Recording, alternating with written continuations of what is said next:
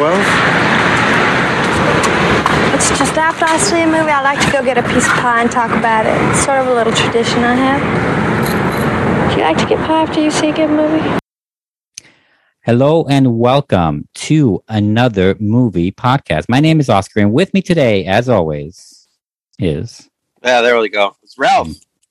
You just love the is. Mm-hmm. Yeah, I live for those little things. Well-appointed is. Welcome, everyone. This is episode number 150. 150. Almost like a good number. Almost an anniversary. Halfway through an anniversary. And in this episode, we're going to be reviewing several movies, two of which are currently in theaters. The first one is called Everything, Everywhere, All at Once. It's almost like you're watching all movies that are everything, that are everywhere, and that are show all at once. We're going to watch that one. Currently in theaters, like I said, as well as the sequel to Sonic the Hedgehog, which is, creatively titled Sonic the Hedgehog 2. Which is even more creatively, what's it called? Poster done wise as the Sonic the Hedgehog 2 video game. Yes, that is cool though. Like it's worth just the simple 2. Mm-hmm. You know what I'm saying? It's worth the number 2 only after the title, because of that poster. Some solid poster art going on there. That guy earned their fucking paycheck. You know what I'm saying? Whoever did that, good job. Yeah, 100%. That guy earned this. I sort of got the poster's better than anything the movie has to. No, I'm kidding. I'm not spoiling that, but I'm saying hey, that's a solid poster. Anyway, and also we'll conclude our show with our second installment, which is actually our second and third in a row installment of our Bat-a-thon. We're doing a Bat Marathon. Where the last time we talked about Adam West's original film, 1966 Batman. This time around, exactly, with the sounds and everything. And this time around, we're gonna review Tim Burton's take on Batman by doing his 2 movies that he made. Batman, also called the same as the other one, from 1989, and Batman Returns from 1992. Both have the same director, both have the same score, composer, and the same, of course, Batman character, like Michael Keaton as Batman. So we're going to review those and continue on with this long-ass marathon, but they won't feel as long because like today, some of these will be paired and they'll just fit nicely and it won't seem so daunting. Right. Anyway, you can always find this episode and all of our other episodes over at otherpodcast.com. Over in that fucking corner of the internet, you can find all of our marathons that we've done in the past, a shit ton, and we're going to do at least a shit ton more this year. Now that we're back from our break, fully formed, and it's going to be it's fun times. Check it out, and also it'll show you the next shows and so on, the calendars on there, things like that. Check it out, guys. Anyway, Ruff, what's going on with you? How are you? How you been? I've been good. I've been catching up on a lot of TV shows. Finally finished Ted Lasso. Finally finished, what's it called? Oh my God, what was that other show I was just watching? I caught up to. Is there like a brand new season just came out of Ted Lasso, or are you talking about last year's season? No, last year's season. I've been so behind, it's crazy. Mm-hmm. Kind of annoying, to be honest with you. Me too. Yeah. Mm-hmm. I caught up to some animes. I started watching a brand new anime. What's it called? The Spy Family. Okay. Which actually you might like. It's only 2 episodes in. It's a nice little refreshing thing. I see. I don't feel so daunting on this one. No, not daunting at all. It's not One Piece, as I tell people whenever I recommend them animes, because I always recommend One Piece. To piss people off. Really? Yeah, it does seem like everyone gets pissy on that because it's 1,000 episodes. I know I should watch it. Right. So why haven't you?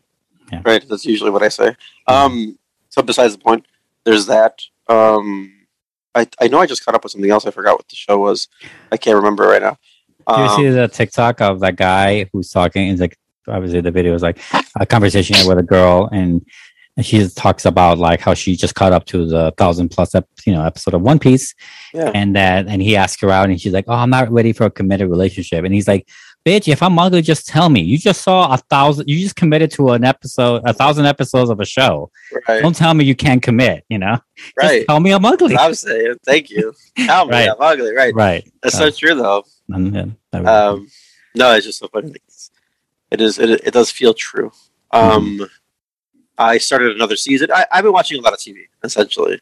Yeah. I've been watching also some comedy specials. I've been trying to get back into comedy. I kind of got mad that I missed out on Tom Segura that was in town right when I came back from my vacation. Oh yeah, you like that guy. I know. Yeah, I like Tom Segura, which he's a funny guy for me. But yeah, there's a lot. I can see why he is very much. He sounds like you a little bit, honestly. Like he sounds like. I caught up to Moon Knight. Also, Moon Knight. That's the other one. Oh my god, I haven't even touched Disney Plus in a while. Oh my god, I honestly feel like you watch. I think you'll love Moon Knight. Okay, no, I want to see it. I just haven't touched that fucking service in a while. Yeah. So okay. So yeah, I've just been catching up to stuff, getting back into the swing of things since vacation time. Yeah.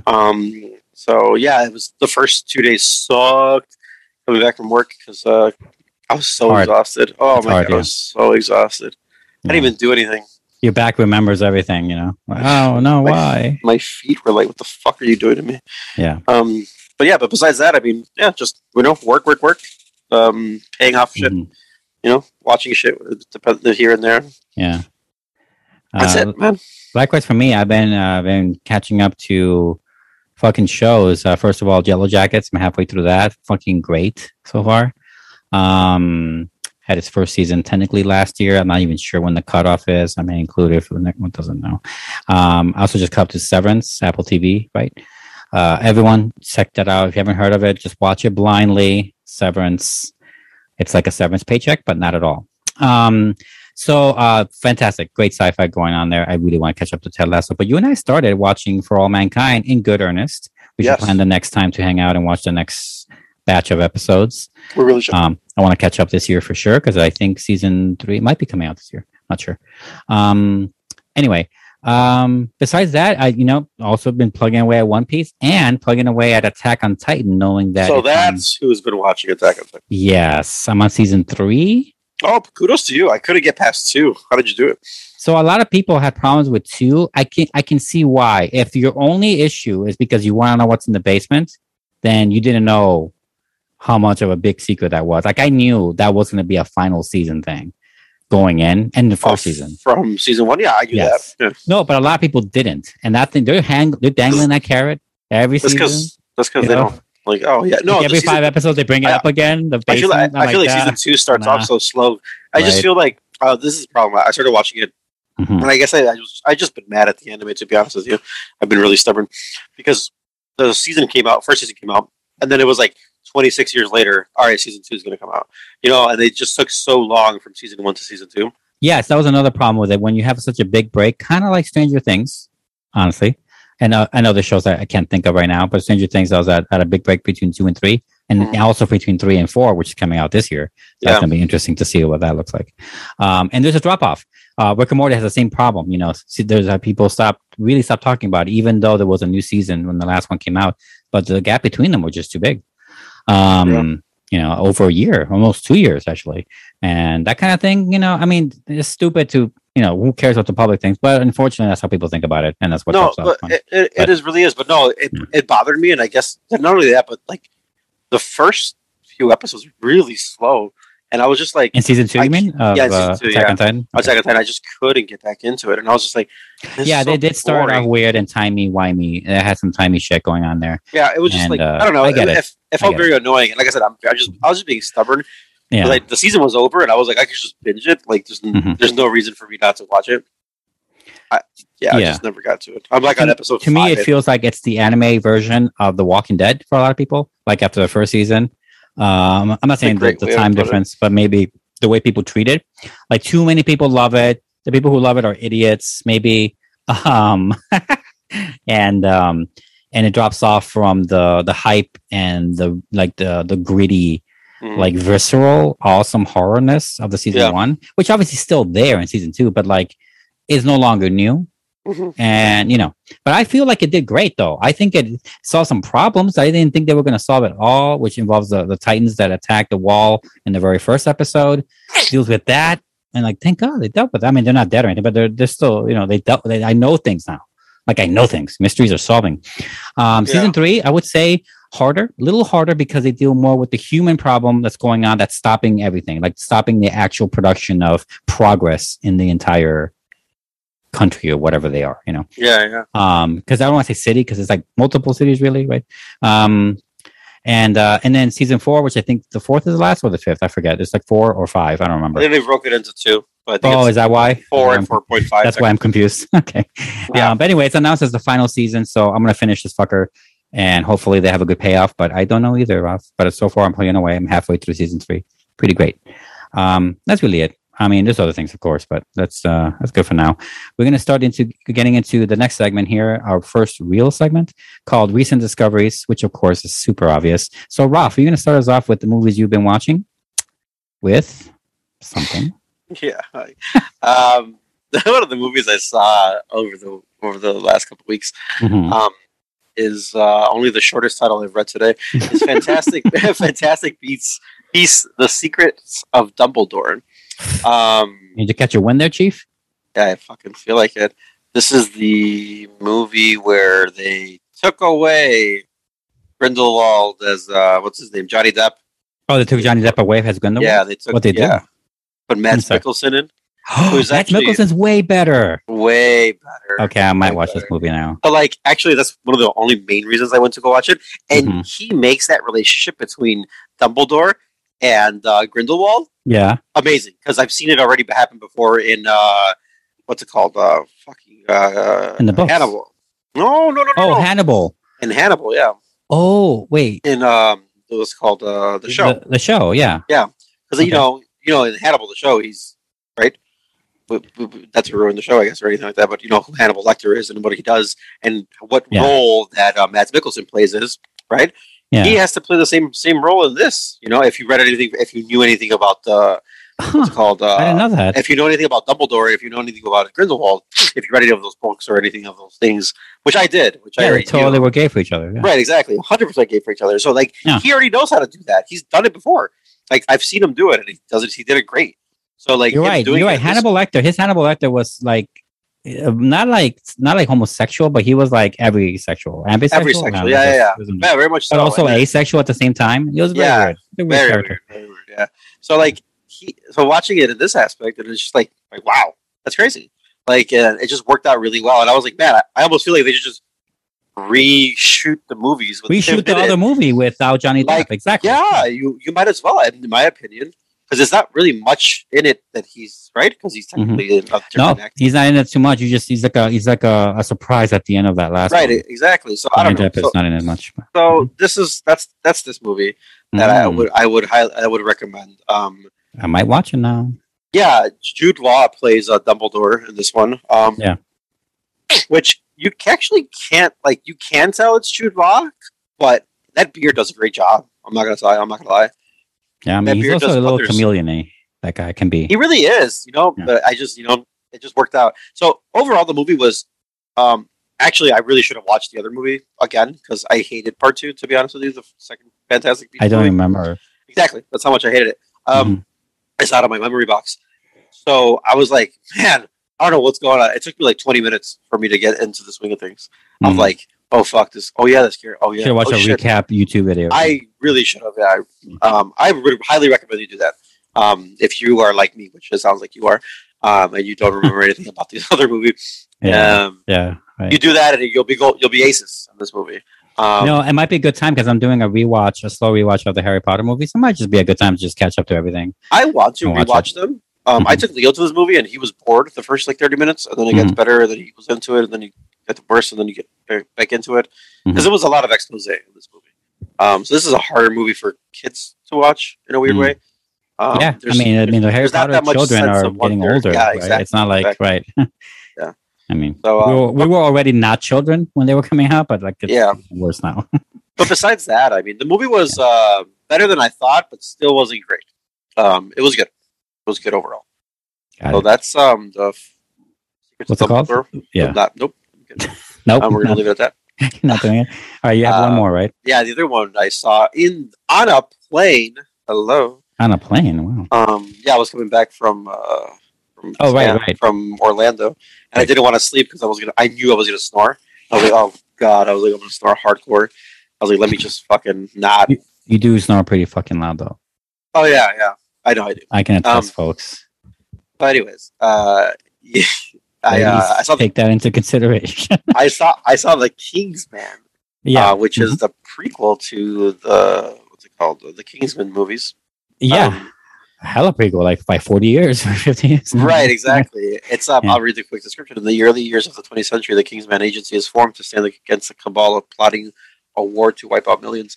They do a shit ton of what's it called setup for this movie. To be brutally honest with you, Ralph Fiennes plays Orlando Oxford.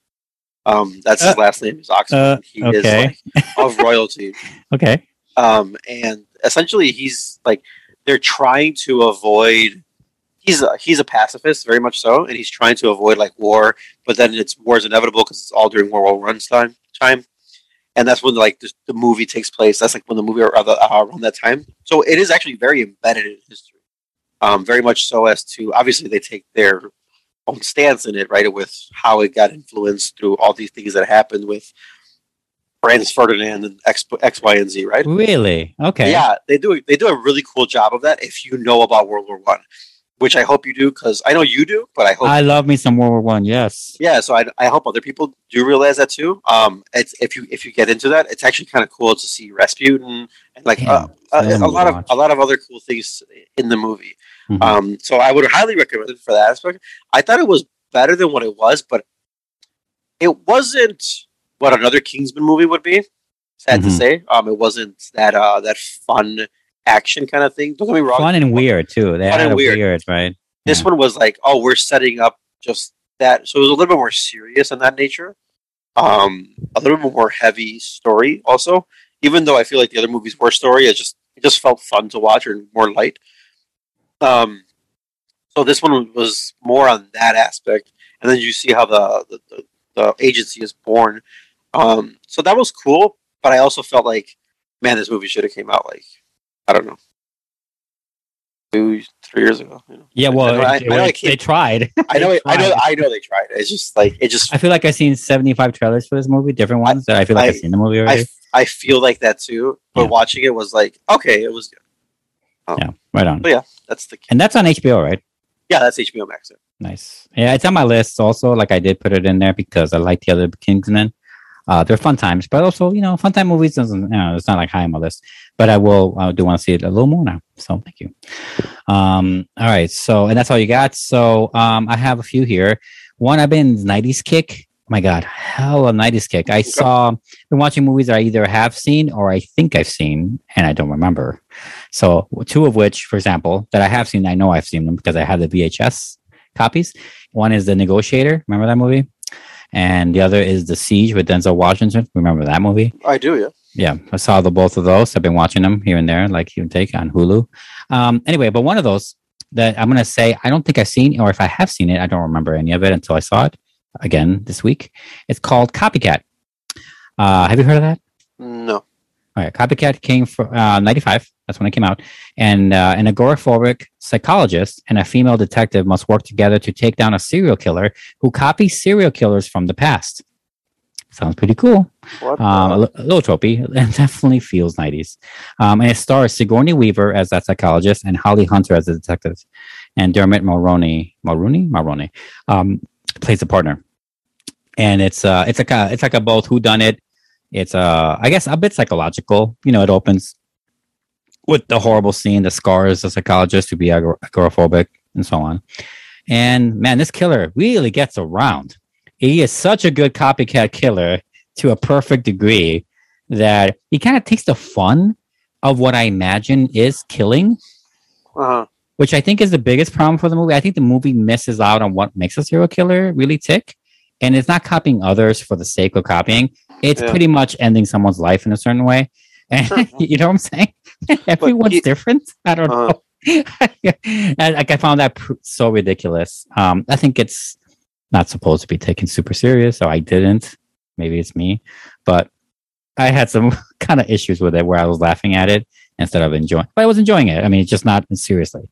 But the whole movie is serious the whole time. So, interesting movie. I would say it's a mixed bag overall. But if you're a 90s kid, this might tickle you fancy. Okay. So I recommend it for that. It's just whatever. Not great, but fun. In the same vein, this is way more modern. This came from 2018. I saw Night Hunter. I saw it on a whim. I don't even know why I saw it. A weathered lieutenant, his police force, and a local vigilante are all caught up in a dangerous scheme involving a recently arrested, troubled man who's linked to years of female abductions and murders. So it's a longer version of what I just said. It's another serial killer movie, except I thought you said Night Hunter. What did you think of it? Nightcrawler. Nightcrawler? No, Nightcrawler is awesome. I think didn't we review that movie? I think we did. Yeah. This movie stars as Henry Cavill as the detective. Ben Kingsley plays a character very much like he played in the 90s or the early 2000s. There's this movie called oh my god, am I gonna forget? I'm gonna try to find it while I think about it. Anyway, it has Stanley Tucci as well, I think, and it has that girl from the first season of something. The first season of True Detective, I meant to say, sorry. Anyway, Night Hunter is a fun also movie, nothing major at all. It's like I would say not as tightly scripted or not as tightly plotted as another whodunit, cop mystery, like let's say Shutter Island or something. Like that's way better because it's made better. I would say it's made with more of a steady hand. But this movie I think works as just like as a fun movie of the month kind of thing. And I sort of recommend it. It's kind of hard to recommend because it's in a sea of like really good stuff out there. But like, if you're like us when we watch like a lot of action movies, or in this case, it's like action, sort of serial killer, sort of horror, which is what I like. I think you can't go too wrong with it. Is my point. Okay. And regardless of whatever happens, I did see it and it happened, and here I am. Currently looking, I feel like I'm so close to the damn title. He's made so many movies. Suspect Zero. It's from 2004. Do you remember that movie? No. Ben Kingsley plays another vigilante who's out killing serial killers, and he's looking for the one serial killer that's killing like so good that no one even knows he exists. Like, it's so ridiculous, but like that fun. Familiar. Yeah, right. It sounds maybe a little familiar, right? Mm-hmm. I think he's playing the same role again, except that he's too old now, so he's not like jumping off things anymore. So that being said, moving on here. Next up, I'm looking at this is the opposite of anything I've ever said in my life. I saw this movie called Anti-Porno. I'm just going to ask you if you've heard of it, but I don't think you have. No. Okay. Directed by Sion Sono. I don't know if that's a he or she. Sorry. I should probably look that up. Anyway, Japan's oldest major movie studio asks a batch of venerable filmmakers to revive its highbrow softcore Roman porno series. And this is one of them. And I can't believe that that's a description. That's a terrible description. In it is hard to talk about this movie, but it's been directed by Sion Sono, who is a dude. I just checked it out. So I want to make sure. And he's known for definitely strange and very fascinating things. Like he directed Suicide Club, for example. Have you seen that? I've shown you that, right? Okay. Yeah. Anyone who's directed Suicide Club, I think you think he's mentally disturbed. So Anti-Porno is nowhere near the visceral horror nature of Suicide Circle. Or obviously not. I'm not obviously, but it's not. It definitely tries to tackle, like I said, softcore porn in the classic sense, and obviously modernizes it and is a Japanese cast. And the way he does it is that he does it with almost like a meta storytelling technique, where it begins with this starring here. I think it's Ami Tomite and Mariko Tsutsui. Ami plays this super ritzy bourgeois artist, like beloved by everyone. She's avant-garde. She fucking splashes green on everything or whatever, whatever color. You're like one of those types, right? And starts talking to herself and hallucinating, having all these weird things going on. And then her assistant comes in.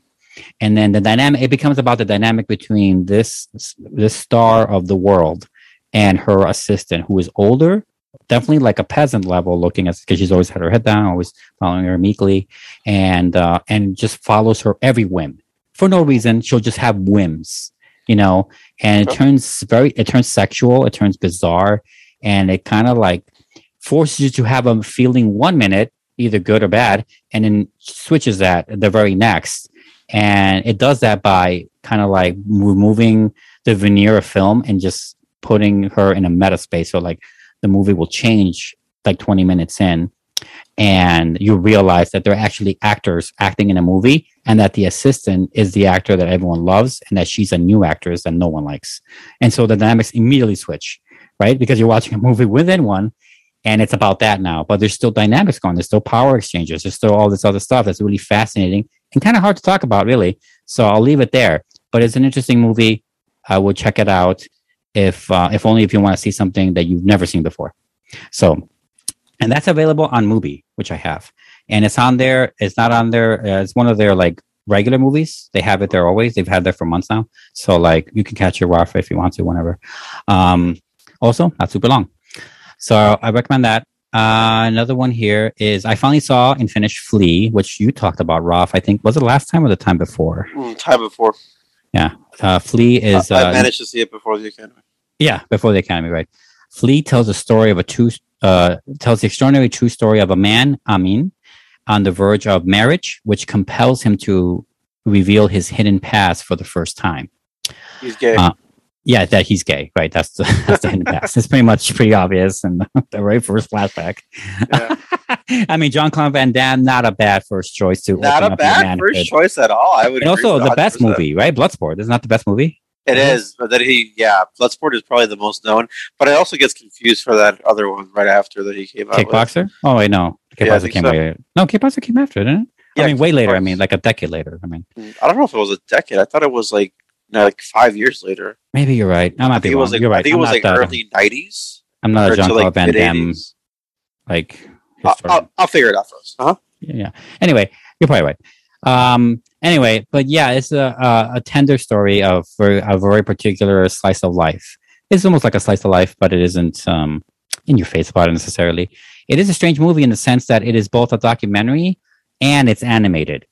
But it feels like a movie. You know, it doesn't feel like you're hearing the actual subjects, the interview. You're hearing it. You're hearing the real person tell his story, but they choose to not just point a camera at him, but instead animate the goings on of what he's talking about.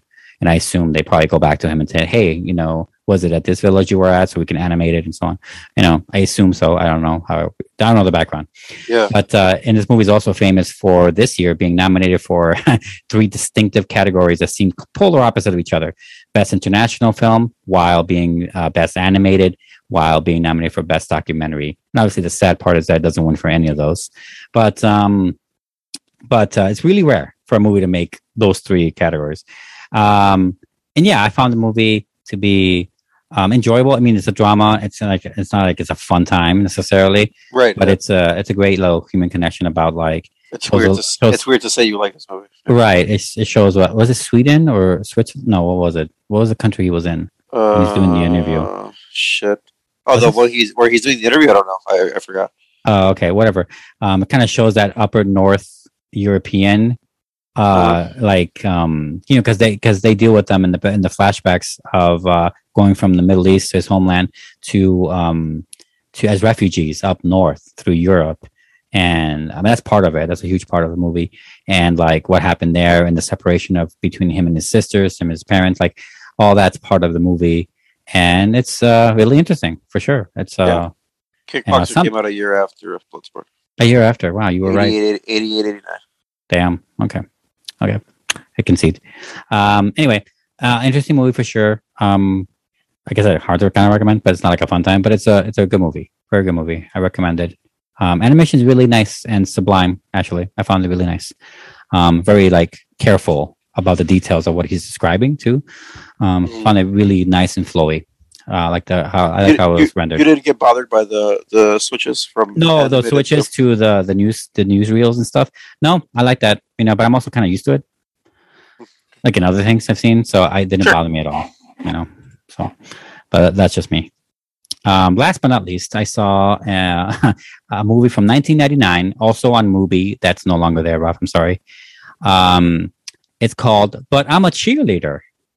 Have you heard of that? No. Wait, actually, you know what? It's a little famous. It's also from this country, so it might be famous for you. Oh, you might let me look it up. But keep talking. Anyway, it's a comedy romance drama. A naive teenager is sent to rehab camp when her straight-laced parents and friends suspect her of being a lesbian. So, already, definitely something. And this movie stars, three huge actresses. I mean, they became huge actresses after this. One of them is Natasha Lyonne, who stars as that naive teenager, who's clearly a lesbian, the way she looks at the girl. Clearly. Anyway, Clea Duvall and Michelle Williams, a very young Michelle Williams, kind of snarky Michelle Williams in this movie. This is one of those, like, it has a I don't want to say they shoot horses, don't they? No, even cowgirls get the blues kind of vibe. Do you remember that movie, Rob? I might have shown it to you. The Gus Van Sant movie. It has some of those tones, but not crazy like that. It's like even cowgirls get the blues is definitely like fucking insane. It's a 10 out of 10. It's nearly like a David Lynch movie, but it's more muted. But I'm a Cheerleader is more muted. It's definitely like it's very 90s in the sense that it's obvious now compared to when you see it today. It's obvious what they're doing, and it's doing it in such a both in your face way to never confuse it for anything else, but the fact that they're at this camp to get rid of their homosexuality, which is obviously not how it works. Isn't there a guy version of that? There's a guy version. Oh, I'm sure there are other movies about it, but there are guys in the camp with them, if that's what you mean. No. Anyway. Anyways, go ahead. No, yeah. Anyway, very interesting movie. Very fun to watch. It's almost like a dark satire of reality. It's not like I don't know if it's based on any filmmaker, like the writer's thing or anything. I don't know if it's based on a book. I don't know what's going on there. But I remember thinking that it felt like a dark comedy satire of something that some other property of art that's existed. But no, it's doing it to real life. It's doing it to the ridiculous nature of the fact that rehab camps even exist. The fact that you can reprogram anyone to change their gender or their sexuality preferences. It's like Saved. Saved came out after this movie, though. Saved came out, in the 2000s, for sure. Saved is definitely more mainstream. Saved is more mainstream because it had a bigger cast also. It had a bigger cast, but it's also like, it just looks mainstream as fuck. It looks like part of the digital world, really. And they also include, it's funny because that movie, I want to say, feels political. This movie, I mean, the topics are political, but it doesn't feel political. It's very much in the world of the characters the whole time, which I think I found kind of nice. Really like that about it. So Natasha Lyonne, really good fucking. It turns out she's a great actress. Anyway, what's her Russian Doll is coming out this year, by the way. So season 2. So and she's in that, I assume, based on the first season. Oh, wouldn't know. Never saw the first. Oh shit! Oh man, you gotta catch up. Nah. Okay. No. Yeah, no. Yeah, I gotta watch Ozark too, but I haven't seen that either. No, fuck Ozark. Watch Russian Doll. Okay, we need to fix your life. Anyway, but that's those are the recent discoveries that we have. We're going to take a break. When we return, we're going to review our first film, which is what? Everything, Everywhere, All at Once. That's right. Is there commas in there? No. Okay, thank God, because I'm like, I have to write all the commas too. No, I only said it like that because I've been saying the name of this title wrong every single time. How do you say it? Everything, something, somewhere. Everything, something, somewhere. Sometimes at once. No, I think I said everything, everywhere. I don't know what the rest is. So I never finish it. Yeah. It should be everything, everywhere, simultaneously. Yeah. Anyway, stay with us.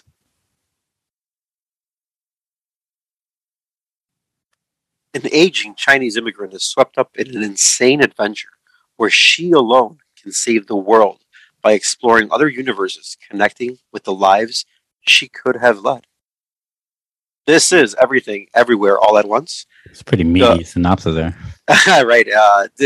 Written and directed by Dan Kwan and Daniel Scheinert or Scheinert, Skynert, whatever. I don't know, sure. something on that. Something. This is starring Michelle Yeoh. Love Michelle Yeoh. Doesn't too. Kei Huy Kwan, Stephanie Su, James Hong. Love James Hong. Jamie Lee Curtis. Fucking Jamie Lee Curtis. What a role for her. Tally Metal and others. I go with others. There's more people, but Kwon Tae-hyo. Do you recognize him? Oh, yeah. Yeah, good. Yeah.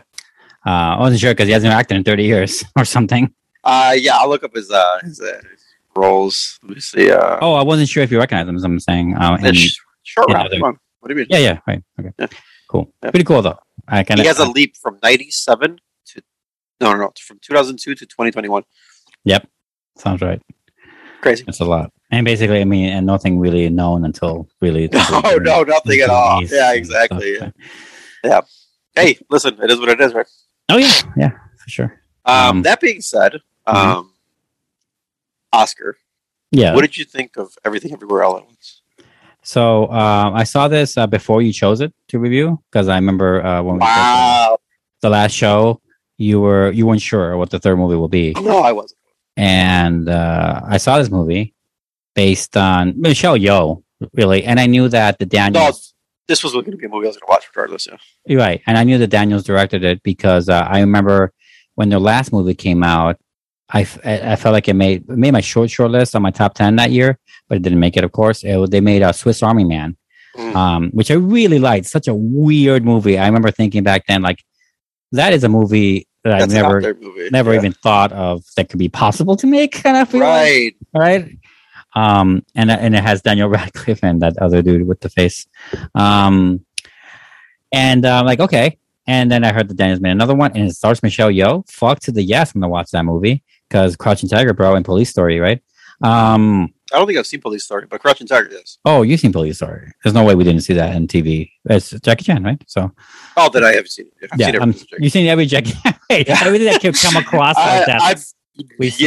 Jackie Chan movies. Maybe it's just that she was just very young, and also a long time ago for you. So yeah, makes sense. Anyway, and other things too, but and like, so I saw this movie. I saw this with a friend. Yeah, with a friend, and he did not appreciate it as much, but I fucking did. I love this movie. I love it. I really. I mean. If we ever do like best, we don't do this kind of show where we review our opinion, like our experiences with a movie in theaters. But this is top 5 experiences in a movie theater for me. I laughed so fucking hard, and I enjoyed so much of it. Did your audience also? Yes, 100%. That's so cool. There was this woman like a few rows to the middle there where we were on the corner. Which theater did you go to, if you don't mind me asking? Oh, I'm sure. Crown. Old Crown. Okay. Yeah. We know what it is. There's no Crown. You and I know. Who gives a shit? And she was like up to like she and I were like competing for the reaction time because the trophy scene, when we see the trophy of Jamie Lee Curtis's awards. Oh my god! He reacted right before I did. I'm like, oh. And like, oh, okay, she got it pretty fast. I mean, it's obvious, but also like not everyone's going to react to it. So like, it's almost like it wasn't a competition, but I remember catching like her reaction really fast in the crowd somewhere. But yeah, we were all laughing pretty fucking hard. And beyond that, like it's a really great, interesting sci-fi premise. It is directed like no movie you've ever seen. Kind of hard to describe. Or kind of hard to detail it. It's also equal parts action, martial arts, and sci-fi, as well as action movie, and then sci-fi. Equal parts comedy, equal parts fucking family drama. Actually, I would say that's even more of that probably. And it manages to do everything all at once. It really does. It really is the title. I can't say it. I think we could review this movie even with spoilers and not spoil the movie. That's crazy, right? Can't you? Right? Those are feel like you can. Nope, I can't. There's no. I mean, right? I mean, we're gonna do the spoilers, but still, like it's hard to do it. Like I think it's actually harder to spoil this movie. But also, I don't want to give away the great surprises that are in it. This movie just hits you and keeps going, and it makes you laugh and cry and wonder and bewildered yourself, and all at once. It's one after the other, and everyone's great. Not just Michelle Yeoh, who obviously kills it, but her daughter and her husband. Everything works really well. I loved it. What did you think? I dug the fuck out of this movie. I mean, I thought it was my crowd was more animated than I thought it was going to be, but my crowd was extremely small. My crowd was maybe no more than 10 people with me and my brother, our other brother included. It was small. Yeah, we went early. We went in early showtime. Yeah, and then we went to the cop station one too. So I wasn't expecting too much, but at the same time, my crowd was more in it than I was at first. Just because, not that I wasn't reacting, I just wasn't being loud. I was just like, what the fuck? Like, literally, when that scene when you see the trophies, I was like, the fuck? And I looked at Dan. Danny just looked at me like, I don't know, bro. You both know. No, we both knew right away, but he was just like, I don't know. Like, he's looking at me like, I don't know. Like, I don't know what to say, kind of thing, right? And I'm just like, this is so random. Like, this, what the fuck, right? Anyways, besides the point, my wife would have laughed. I busted out laughing if she saw that shit. That would have been hilarious for her. It's just and by the way, this poster's insane. Have you seen it? I was looking at it now on my IMDb, and the poster looks like a bonker doodle insanity. It really is. But the title is the most perfect fitting title I think you've seen in a movie in a long time. Yeah, it is. It's besides The Hunt for Red October. I mean, that's just like there's nothing more perfect. It's crazy. For Red October. I only like it because of the line. Such a bad movie, by the way. Right, I know it is. Anyways, that being said, the acting is phenomenal. I love Michelle Yeoh in this movie, and I love what the movie talks about overall. It's talking very about good messages. Yes, talking so much, and I can't describe. I think the movie does a 99 times better job than I can ever do it of describing how it feels to probably have the weight of the world on your shoulders, or the feeling of the weight of the world on your shoulders. Yeah, and what it feels like, and having to deal with everything, everywhere, without finishing the title. But like, it's just, I can only imagine just what moms go through, what what's it called, what women have to go through, what just people who have aspirations in life, which is everybody. Makes you think of the what ifs in there. What if I didn't end up? Oh my god! Like, what's my life like? My whole life. I've thought of that my whole life. There's questions that bring up that they say, and I'm just like, yes, I've been there. Everyone's been there. Like, how have you not? Yeah, and it's your hermit. Like, even if you are, just fucking thought about not being a hermit. Jesus Christ! Like, it's just a lot of shit. That is so crazy. The way they bring it up and how it's viewed, it feels so normal and it feels so right. And it feels just like what's a great way to explain it. It's bonkers as fuck. Her seeing those just the dimensions and stuff like that, and how it's portrayed. Oh my god, it's beautiful. I love this. This movie was everything I wanted. More like I didn't even know I wanted this movie until I didn't know exactly. Me too. I didn't know I wanted this movie, and it's definitely top 10, 100% right now in this for 2022. Yep. I mean, shit. To be honest, there's not much competition, so it's like top 3 right now. There's nothing going on. I can't see it being broken though. Unlike others, like I really don't know how another movie will break it. I almost want to take somebody else to. I think if I took another friend of ours, Greg, and then I think if I took my wife as well, I think they would dig this movie. It's hard. I'd be hard pressed to find somebody who wouldn't enjoy something from this movie. Anybody to enjoy something from the movie. I can see somebody not liking overall the cacophony of the movie itself. Like hard to keep up in a way. Yeah, very hard to keep up in just the sheer amount of things, the information that's being thrown at you. Yeah, that's the point of that's so much point of the movie. That's what's so great about the movie. But also, you get it from their actions. They can explain it, but they just do the action right after, and they do it over and over again. It's like there's no way you don't get it by the end. Right, and I love, I love where we are in cinema now. Where where 25 million can do this, by the way. Yeah, not only that, but I love where we are in cinema where I'm not being catered to. And by that I mean like they are speaking their languages. Yep. They are speaking everything, and the catering part is the subtitles, but guess what? They do that for everybody, for other countries and everything else, right? That's not really being catered to. Like I love that. I've wanted that in my whole life, and I know I bring it up every so often. I think me and you both bring it up. And it's fantastic to see it. And this movie does like the Spanglish version of Chinese, which I love. Because like I can't stand Spanglish, but at the same time, like the way they speak to it, the way how they speak it is just done so beautifully. Because I've seen them do it before, right in front of you, talking to you. the amount of stereotypes going on in this movie is fantastic. So many. So many stereotypes. It's literally like you probably could call out like 10 stereotypes in the first like 5 minutes of the movie. That's how many stereotypes there are in the movie. Yep. That it's so fitting, and I love like one of the lines that they tell her later, which we'll get to spoilers when we get to spoilers, which I'll bring it up then. It's just such a fun ride, and I'm glad I watched this movie, and I'm glad that we get to do a review on it. Right.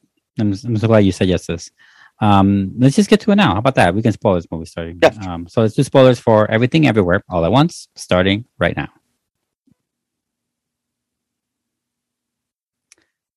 All right. So what was the point you wanted to mention? The line is, you are the most boringest person in your universe. Like you're literally in the middle because you never ever made a decision to do anything. You never followed through of any. You never followed through it of any of your passions. Right, exactly. And it's so funny the way he says to her, it's the most insulting thing to say to somebody, and yet the most uninsulting thing to say at that moment because it fits so well. It's like because she's like the perfect one to. She's the perfect one to do exactly. Yeah, and it's just so great. Yeah, without the sci-fi component is funny because it is a technology, and the way they show it is really cool. We could explain it, but essentially you can. It's not multiverses. It's very interesting. It's not quite the same. It's not fucking Avengers, but it's like, or Doctor Strange, if you want to be more specific. It's not quite that way. It is like if you make a decision to turn right at this intersection instead of left, that changes your life. And that becomes another branch of another universe, let's say. But it's not just, it's not even just that. It's a little bit, it's more like I picked this to get, I was trying to just get to work or something. It was like, I picked this to do to get to this important thing or whatever. I missed out on whatever. Yeah. Yeah. But the movie kind of does a little bit of both. They kind of show a little bit of both examples, but yeah, I mean, I think, little decisions is what I meant, but in the sense of like little decisions you don't know that could have affected you greatly. Yeah. I guess maybe it's more appropriate to what you're saying. Yeah, like saying yes to dating somebody, saying no. Right. Saying no to this date could mean disastrous consequences or different. Or just different. That's the whole point is that there are different consequences. Right. Nothing is disastrous. Right. Nothing is. Right, exactly. But what the movie even gets to is that it's not even that. It's like, well, it's that, and then it's, okay, well, you did that, but then you said no here. It even goes to that extent at one point and explains that as that much to where it's like, yeah, you said no here, but then in that no, then you said yes in this little aspect that you would have said no to, that you would have gone to this, and it's just like it's so complicated, but at the same time it makes sense. But it's easy to get right. And Michelle Yeoh's character is special in the sense that she has tried so many avenues of these other things where in other universes of herself, she succeeded in them, from becoming an expert chef, sushi, what's it called? With the stove in the middle. Hibachi, thank you. Chef or to a martial arts expert, to an actress, to like even flights of fancy of thought become like a thing too, that becomes like a reality. That's kind of hard to explain. And it's almost like a gag, but a really like endearing gag. It goes, everything here also has like, the 3-step joke, right? You set up the joke, you make the joke the first time, the second time comes up in a slightly different way, the third one is a payoff to something, like it's like a 3-step joke. I forget the actual explanation. Sorry for my teachers that explained it to me and I forgot. But like this movie goes like beyond that. It's like beyond the joke. I mean, and it shows it through many examples. One of them is the sausage finger, of course.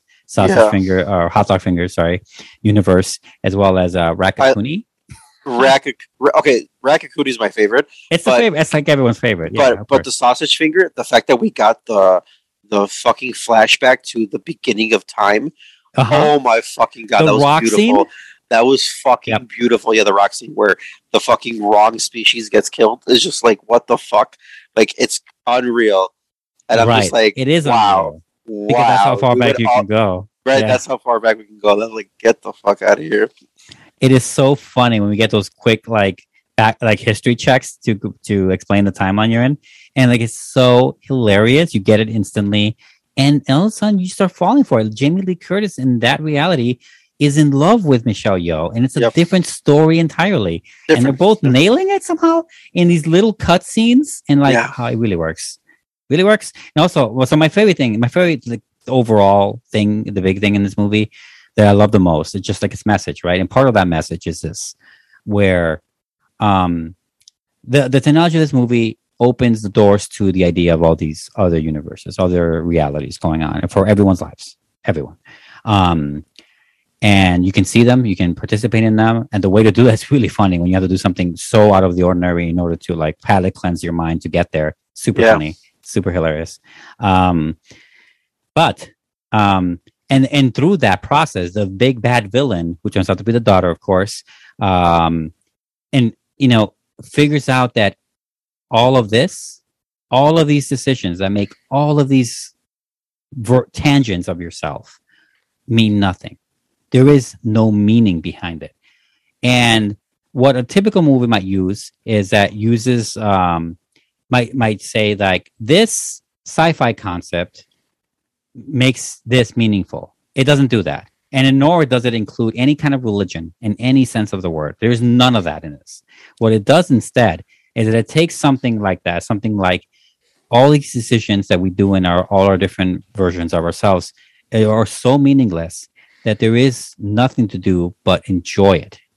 And like, I'm saying it very crassly, of course, but like the movie, the way she battles in the third act when she awakens and does that whole thing, her third eye, literally with the googly eye, it's a perfect way to do that, by the way, is to beat them with literal kindness.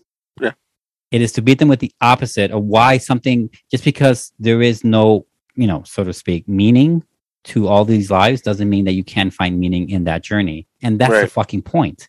Yeah. And it does that without including any kind of religion, any kind of iconography, any kind of super sci-fi concept that you have to explain away. No, the sci-fi is a technology that exists already in this world.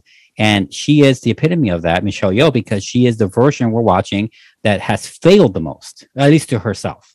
Yeah. She started all these things, she never succeeded on them. And that isn't the point, because they made it to this point where she can see it all.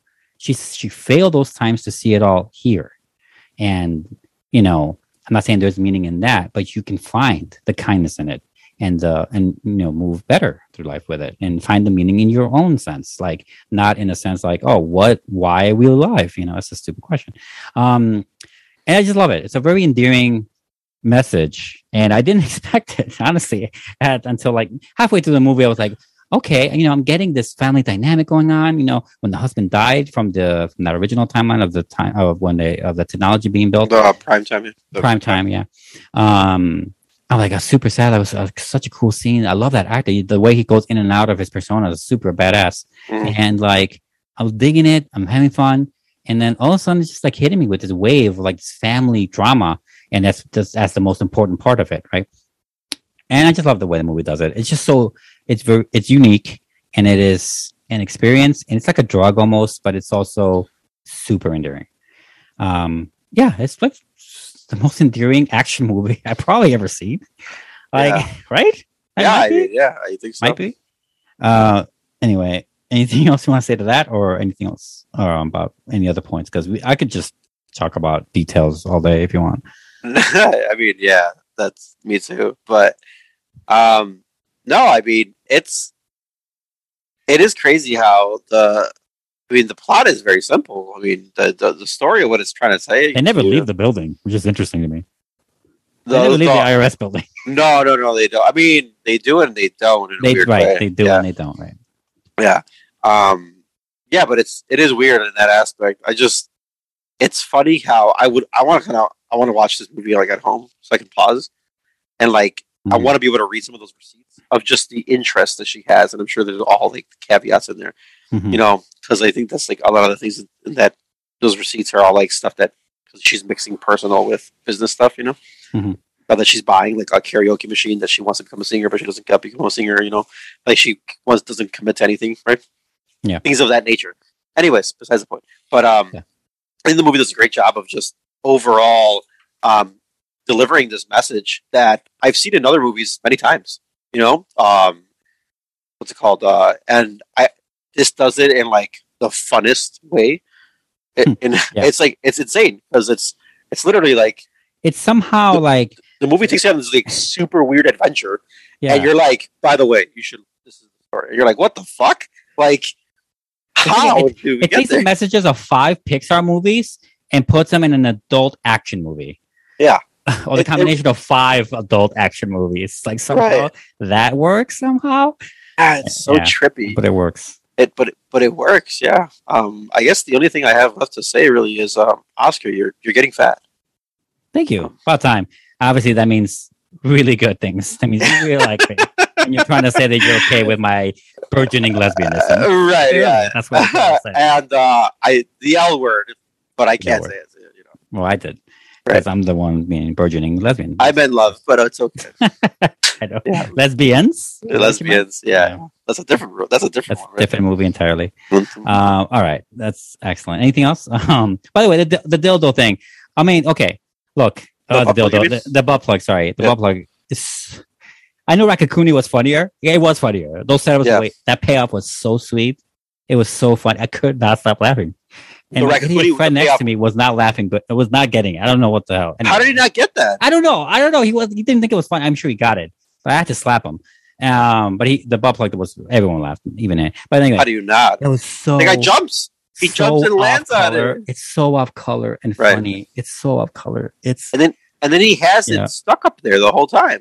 He has to get. I guess for it to work, he just has it stuck up there. He doesn't care. He knows kung fu now. Even if I Michelle Yeoh, doesn't matter. Yeah. Ah, so good. Can you imagine Neo trying to do that to learn kung fu? No way. Oh my god. Yeah. Yeah. I guess that's oh, by the way, that's a good one. I saw someone compare the excitement and newness of this movie, like how original it felt, how trying to figure it all out, felt to them like the first time they saw The Matrix. And I was like, that's a good way to put it. Because The Matrix, very original in its day, obviously not anymore, but like in the way its conception, and I don't want to say its messages are different, of course, but like, and style and color and the way it's the high concept explained, streamlined. And not only that, but like having a lot of great character development along the way, not with everyone, of course, but with the main 2 or 3. And this one, though, it just like steps it up from there. Like it does all that while being super kinetic, even more than Requiem for a Dream, and while giving a shit and bringing out all these great performances from everyone, not just top 2, 3 guys. Yo, like everyone. Can I say, it's called Ke Huy Quan? Yeah. He like. I felt like he still had the same energy, like from the Goonies. Yeah, he does have the same energy from the Goonies. Didn't you feel like he had the same energy? Like, holy shit! Like you just haven't fucking missed a beat, haven't you? It's crazy. What was I gonna say? Also, like, how do we not bring it up? And I'm sorry to bring it up now, but I hope. I'm pretty sure that I know this is coming from the writers. I guess we finally know what happens when you put everything on an everything bagel. Yeah, because it's probably the most annoying thing on an everything bagel, because that's probably one of the first things I've ever asked myself is, why is it called an everything bagel? It obviously doesn't have everything on it. Yeah, I always doesn't have anchovies, for example. Right, exactly. So I'm so curious. I was like, why is it called everything? What's everything about the bagel? What are the ingredients of everything? I'm curious. You know, so and it's literally one of the questions I've always been frustrated about, and I bring it up every so often to Greg all the time, because it's me and Greg. Yeah, it's his world, but at the same time, it's just like me and him always drink coffee, and I'm like, I'll have a bagel, but not really everything. Partly bagel. Can I have the nearly partly bagel? Nearly everything bagel. Right? Yeah. So I love that. What's her name describes? She's like, I put everything on a bagel, and I mean everything, and it made like this black hole or whatever. It's so fucking great. So weird.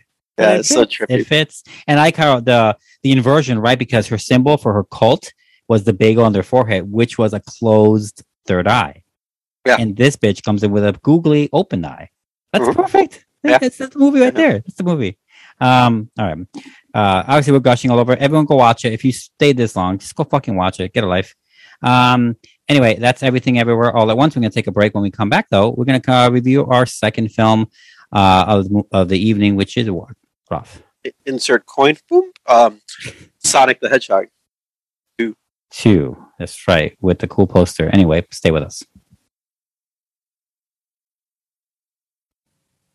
When the manic Dr. Robotnik returns to Earth with a new ally, Knuckles the Echidna, whatever, Sonic and his new friend Tails is all that stands in their way. And my son is excited that I'm talking about Sonic the Hedgehog 2. He's super excited now. And now he's in it for the review. Yeah. Now he's in for the review. That's it. He is literally jumping up and down, hyperventilating right in front of me. Hyperventilating. Yeah, go sit down with your mom. Anyways, this is Sonic 2. My son's probably favorite franchise right now, I would say. Part of your what? His favorite franchise. Yeah. I mean, I'll take him tomorrow to go watch it in theaters again. Tomorrow we'll go watch it in theaters too. Okay. All right, go Mom. Have to record this podcast. Anyways, so yeah, Sonic 2. You went first last time, so I'll go first this time. For a sequel, for what's going on, I thought it wasn't bad overall. I had fun watching the movie. There was a lot of action. I love the connections that they did from the first Sonic. Especially since I've been rewatching the first Sonic, I don't know, 30 times a day because, again, favorite franchise in the family, and it's just easy to, we have it to watch here. So, yeah. If you pay attention, it's there. Everything's in front of you that they're setting up stuff. The voice was a little bit weird for Idris Elba as Knuckles. I don't know if it fit him well, in my opinion. Felt like it should, but it felt like it shouldn't. It was weird. Mm-hmm. I feel like it was too adulty or too deep or something. Okay. Just in a weird way. Besides that, I mean, it was kind of over the top, a little bit more disgustingly over the top, especially with the human interactions with certain characters that I thought was just like, okay. Some of the stuff is very schlocky, but I mean, it's a kids movie, really. And for a video game movie, I guess to stick in that aspect, that's what it really is. The introduction of Tails is really cool. I thought so, and how the world he's introduced to the world, and then same thing goes for Knuckles. And I like the story overall of what's going on there. The characters are fun overall. Everybody was kind of fun, and I get it. It's supposed to be a family friendly, feel good movie overall. But I don't know. I don't know where I fall in line with that aspect of it. Too much. I like the first one in that aspect because it worked out. In the second one, I don't know if the right way they went, in my opinion. So overall, some of the stuff that's happening in the movie is good. My kid obviously loved it, and then I like overall with a story where Sonic is going on with that kind of stuff and Dr. Robotnik and stuff. But as far as the other stuff around them, it's kind of fell short in my opinion. Compared to the first one, even, or just in general? Compared to the first one. Yeah, okay. Compared to the first one.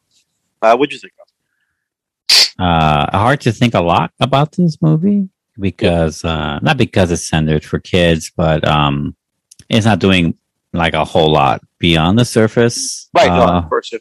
Right. I mean, that's also to be expected.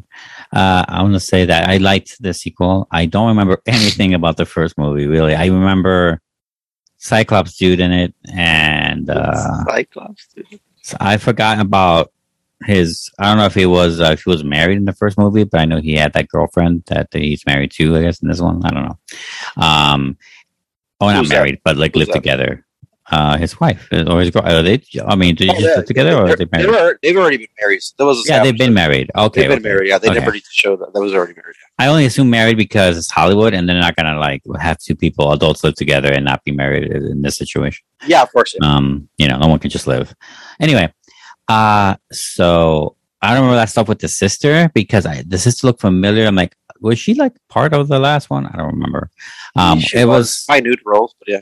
Yeah. So when you say that they actually did these setups really, not perfectly, but like really well, and they set up a bedrock in the first movie to this movie, I'm like, I'll just take your word for it because I do not remember. So it's set up, like it's there if you paid attention. Like everything that happens with the Knuckles stuff is there.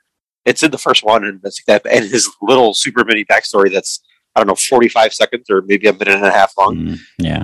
It's there. It's all, that whole scene is literally there and everything that explains. And it's just because, he's just kind of trying to, even everything. So the world's on the map and stuff.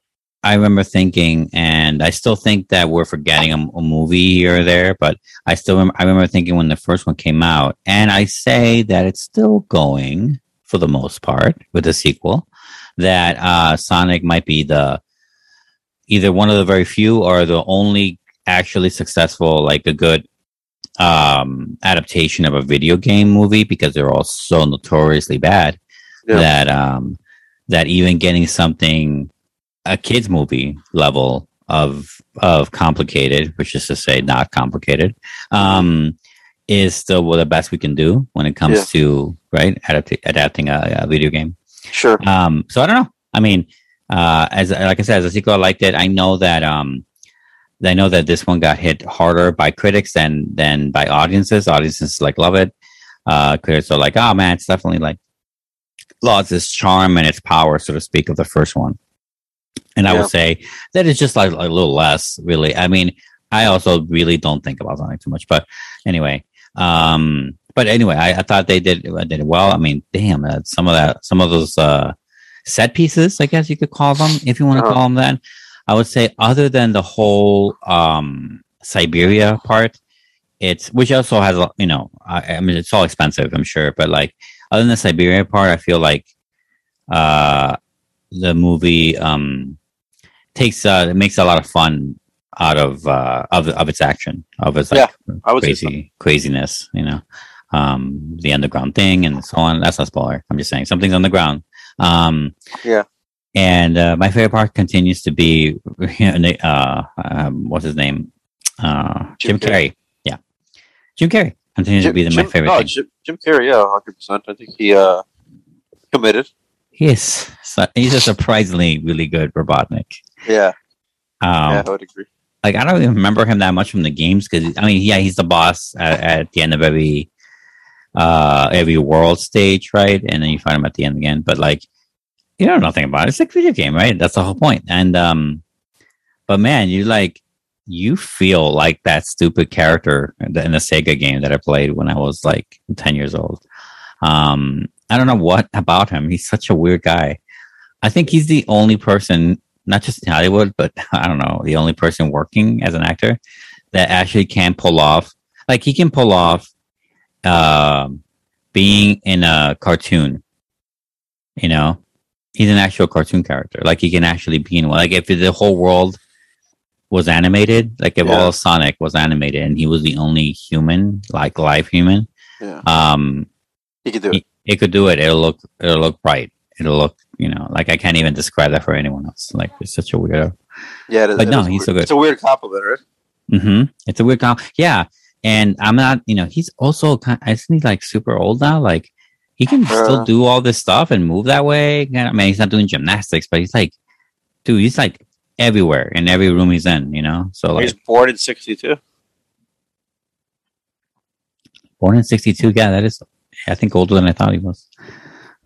Maybe not. I don't know. Anyway, I really like him in this movie. I think he does more, or even more than before. He's doing a lot more, I will say. And I like how it's like, this guy has like a style, right? This bad guy has a style that is, I guess, stupid or silly looking, but he sticks to that style in the clothes and then his robots. Yeah. I'm like, that's like, he's owning it. Like, you can't, like, this guy is so sure of himself. Probably what makes him a bad guy too, right?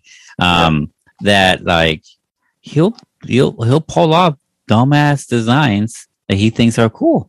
And like, what am I gonna do? Stop him with my robot? No, I can't build one. He is doing it. Yeah. Right. That's kind of interesting.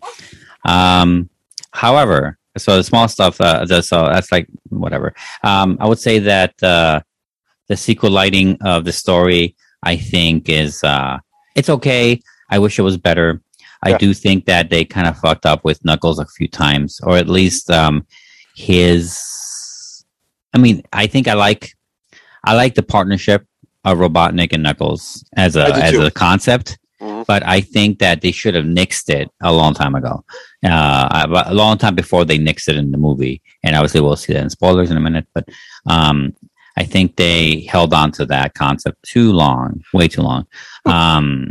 Or maybe they should have partnered later or something. Anyway, but I know that's part of the kind of the, what do you call it? Part of the trailer, right? And part of the the advertising for the movie is like, oh shit, now he's gonna have to fight Knuckles, and Robotnik is backing him, or they're on the same side or something. Yeah, and that's part of what starts the whole conflict. But like, there are many ways to do this. And I kind of agree with you when you were talking about Idris Elba. I think he's always, he's surprisingly good at this stuff, at the voice acting. Yeah, he is, because he's done a lot, especially lately. And I'm reminded of probably my favorite of his is when he played the tiger villain in Jungle Book. Oh yeah, I would agree. That's probably that was my favorite. Is my favorite of his roles, and I feel like even though that's just a tiger that Knuckles could clearly take any time, any day of the week, he felt way more menacing and way more confident and way more, like that was a menacing character, even though he was only menacing to the jungle, I guess, but mainly the boy Mowgli. Anyway, but yeah, in this one, he is too. You said serious. I think that's right. Serious is one way. It feels like it's too intense. Like I think it's too intense for the character. It's a good way to put it. I would agree. Yeah. It was just funny because Ben Schwartz is Sonic, and you're like, yeah, that makes sense. Oh yeah, you know what I'm saying? Like, and if it's fine, you're like, okay, that's fine. Yeah, and, you hire someone that went through puberty late. Right, 100%, yeah. Right. So. Anyways, a late bloomer. Maybe we should just get into spoilers. If you want to.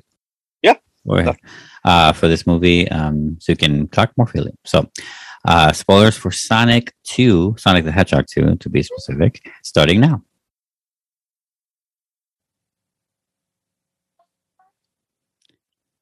So I just don't think they should have been partners so long. Yeah, I would agree. I think he let it go on too long. There was a couple times where I feel like Knuckles should have felt more. It felt like he wanted to leave already. Like he's like, "What? Why are you doing this kind of thing?" Mm-hmm. And it did feel like he was just being strung along longer than he needed to be. I would agree 100% with that. Yeah, but I think it would have been better for the character too. To be honest with you, it would have made him look smarter, not as dumb. But I feel like they dumbed him down. They made him this. They really don't. They made him a meathead. They said Knuckles is strong. Makes their right. Meathead. But that's the problem. Is like I thought that they did a good job of introducing him as like, I'm this person. I know more. I have more knowledge of this. I'm more tactical kind of thing person. And you're like, oh, that's cool. That's awesome. And then you're like, no, I'm just a meathead. You're like, oh, yeah, kind of shit. So. Right, and I'm like, he's the best of their clan. I mean, clearly they only choose strong. They don't ever think about any other. Well, he's also the last. Yeah, the last one. But also, like, this the film highlights the qualities in something, right, in a person. So, like, Sonic's speed, Knuckles' strength, Tails is like genius, right? Yeah.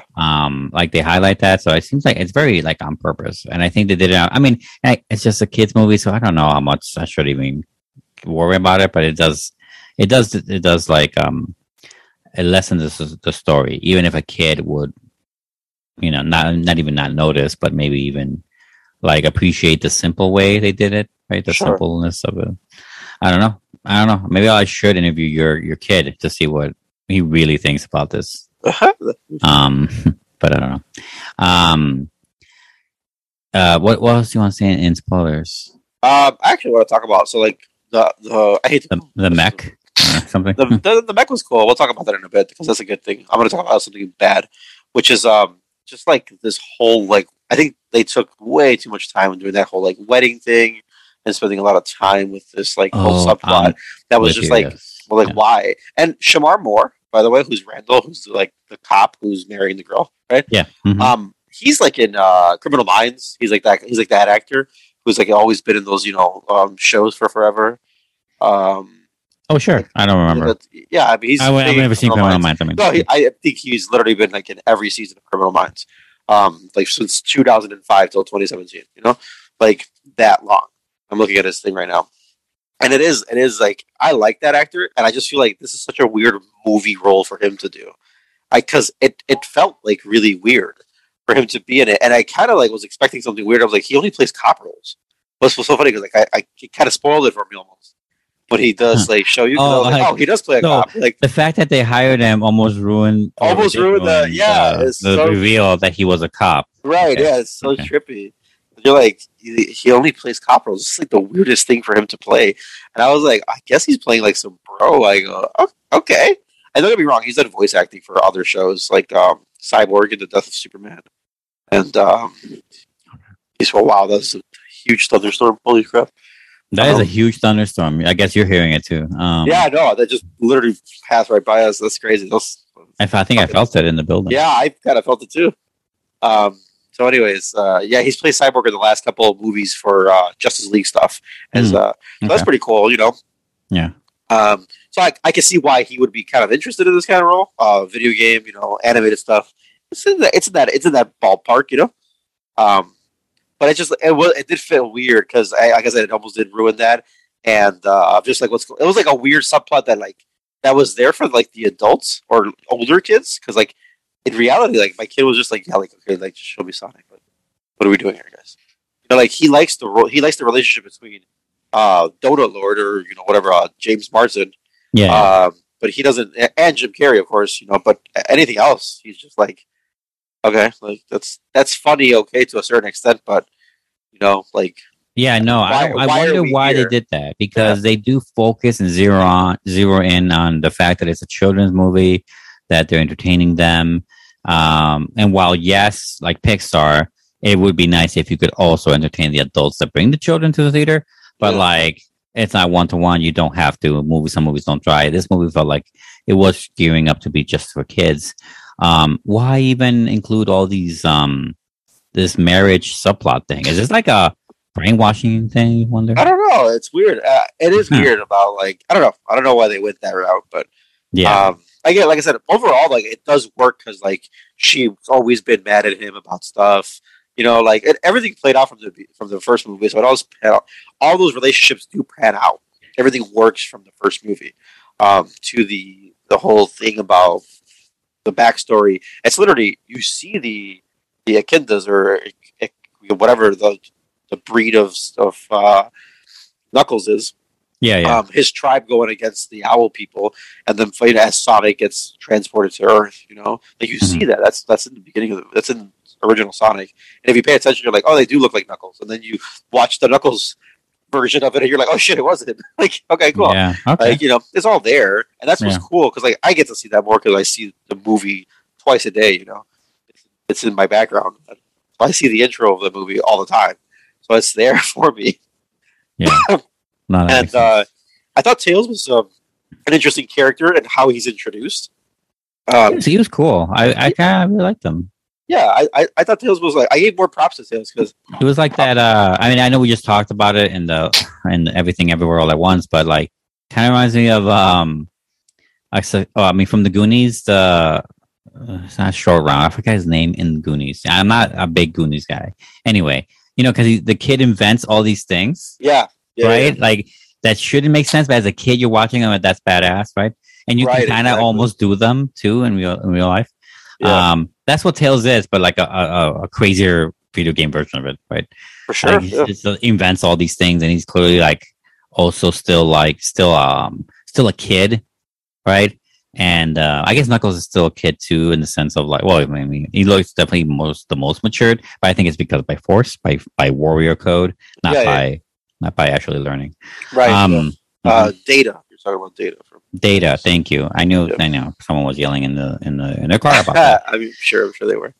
Yeah, but like besides that, I guess I would say I think I still like the original Sonic better. No, yeah, me too. Overall, me too. Don't get me wrong. It was just. I mean, it's the first one. It's hard to beat the first one for the obvious reasons that exist. It's just harder. The first one it cuts the deepest, so to speak. It's also the first impression, which you remember more. But the first one obviously had less to worry about. You know, when they make these sequels, obviously it gets more complicated and all that. And this one is all those things, and it is a lesser version. But you know, also like I've been saying, like you've been saying, you know, it's not bad. And I think they overall did a good job than a bad job. I do feel like the wedding thing, the whole thing with the wedding was dumb. I think we should have just let him and his wife have fun in Hawaii cutscenes. Bring them in when you want, right? But like, don't like no. I think because you add this and you add that whole thing with his sergeant or his second in command and the town, the idiot. I forgot his name. Wade, I think was his name. The cop. Yeah, Wade is the cop. Yeah. Yeah, the Wade thing. I'm like, you can have. I think that having that character is funny for kids too. Like that can work. Yeah, I think but that like works not too, yeah. both. Right, it's weird, right? Right. So not both, maybe. And now moving on, I think that Giant Mac was pretty cool. I mean, pretty hokey as shit, but also cool to look. It was extremely hokey, but it was essentially what he wanted. That's like I think I was like, did I fight that in the it's funny. Genesis and actually, you know what? And it is one of the later games. If I'm pretty sure, like that mech is. Mm-hmm. But it's cool because like he just wanted to be able to control something. You know what I'm saying? And how he controlled it, and it was like his own way. So it lived true to overall like the chaos Emerald was doing. Yeah. For him, and it's stuff like that works out. I think again, Jim Carrey sells it. So. Really does. Those are the things that work, and I think they have the right cast overall. I just think, they should just focus a little bit more on the characters, our main characters that we want to focus on. And I get the movies a little bit over shy of 2 hours, a little over 2 hours, and it doesn't have to be that long. You could have cut it down to like an hour and a half. Yeah, but also thankfully it wasn't 240, which just seems to be like a big number. A lot of movies are like over 2.5 hours long these days. Yeah, I'm glad it wasn't that long, but you're right. It still could have been shorter. Yeah. Right. It still needed work. Still progress. And to that, I really like the scene. So like, I like also how they implement, and this is something really well because they do good. They do overall do good work on the characters. I mean, once you decide you're gonna make Knuckles a meathead, they really, they lean into that and they make that a thing and they make that his crutch. Yeah, which is good. I just wish they didn't make him a meathead. That's all. But like, in that whole, Temple of Doom maze thing that they're in, I like the little scene where like he's just trying to bust through all the traps and shit, and then Robotnik's like, no, you gotta think before you act, Yeah. And I like that because it's like a little like it's like the weak not the weak versions, like the in a pro con, that's the cons of his like And they even self. I agree. And they even did a good job with Sonic where he's literally just trying to outrun all the traps. Right, and that's using his thing, right? Yeah, and you don't even have to see it. Yeah, right. And obviously, he barely makes it out. Also dumb. He probably should have thought a little more too. But the speed is his friend. So right, yeah, very much, very much so. Yeah. Also, I got a whiff of. I mean, it's not the same, but I got a whiff of. It felt like at the end of Eternals with the whole beach, and then there's a giant light, and then a secret something coming out. Like, I don't know why I got whiffs of Eternals. That's interesting. I didn't think about that from that whole thing. Obviously, way different, but still not the. Of course, still not so different. Also, another thing I don't like is in the opening where I don't like how Sonic necessarily wants to immediately start being a crime fighter. Like I get the sentiment, I get the children, sentiment on that. Because again, Sonic is like a preteen or something in the movie. I guess I don't, because they also didn't come back to it. So I feel like they didn't do anything. All they did was introduce the idea that he wants to solve crime and that gets him in trouble. And then the actual plot starts. Yeah. But like, I don't know what they're doing with that. I think, are they being like self-aware of the fact that it's competing with potentially all the superhero movies out there and Sonic could be a superhero? He's never felt like one. No, I think it's, I hate to say it, but it is kind of a thing where he is kind of saving, things. Yeah, it's always been because they're trying to get him. It's less than I need to save all these cute bunny animals that Robotnik is forcing to be in their machines. Sure, it's more like right then. Yeah, I get that, but I think it's I think that played also more conjointly with the first one where. Like his favorite thing to read is Flash comics. What does Flash do? Flash is a superhero, Yeah. But like I'm sure he wonders if he's faster than him. I'm sure he does. He's just a kid. Like he's just thinking about. What I'm saying? I think that's just. I don't think they're gonna. I hope they don't pursue it. In all honesty, it should be just more like him living life kind of thing. Yeah. And then if shit or like happens, helping the town out, like in a little way. Yeah, or defending. Now he actually has a purpose where he's defending the stones, right, or the emeralds or whatever. Yeah, the emerald. Yeah. But yeah, so now that's the main thing. So in reality, he shouldn't have to worry about anything else. In my opinion, I think that was just like a one-off, but it was a little weird also. Yeah. It's like one of those weird feelings where like I'm glad they didn't come back to it, but also like saddened they didn't follow through on that. You know? Yeah, it is weird, right? Like, bad work, but not a good way to do the bad work. Right. Anyway, what else? I do like I don't mind the Stinger. It's fine. I'll watch the next one because they're fun. I'll watch it much more likelier than if you pick it for a review, in theaters anyway. But maybe I'll take Leo next time instead. You can save yourself one of the showings. One of the showings, yeah. You're gonna watch this. You're gonna watch this movie 30,000 times. I mean, when it comes out on wherever it comes out. Terrible. Is it? Is that what the first one is? Yeah, the first one's okay. Then probably there then. Yeah, but it's obviously not at all a thinker. I think, but it has a lot of fun redeeming stuff for sure. Not just in Sonic and the animation. They really bring home the fucking graphics on this shit for sure. Yeah, I think some of that stuff look really cool. I like some of the details in it. Even in the rubble is really nice. So they paid their techs really well on that, or hopefully they paid them well because they did a good job. And then likewise, Jim Carrey, of course, and James Marsden is interesting. I like their dynamic. I like the dad at the end that he throws in there. I thought that was nice. They could have fleshed that out better instead of wasting time in Hawaii with the wedding, but I still think it hit enough. And it was nice. Yeah. And that's really all I have in the movie, unless you got something else. No, I would agree. That's kind of what I have also. Cool. I'm surprised we got that much.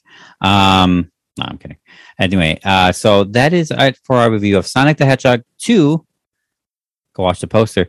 We're going to take a break. When we come back, we're going to do our second installment in our Bat Marathon, where we just imagine a batarang flying towards while he says Batathon.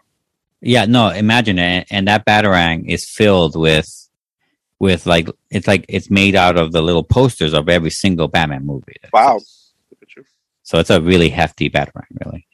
Anyway, we're gonna do that. We're gonna review those two. We're gonna review the two Tim Burton movies. Anyway, stay with us.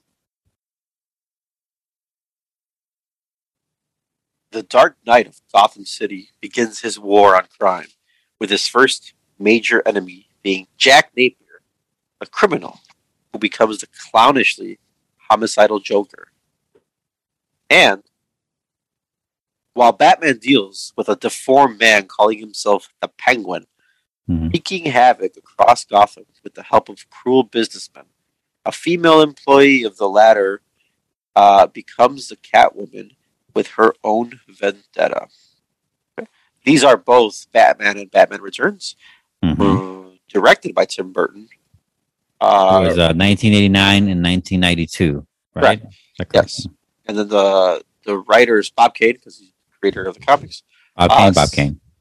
Sam Hamm and Warren Scarron for the first Batman, and then we had Daniel Waters and Sam Hamm. Of course, Bob Kane, because Bob Kane is Bob Kane.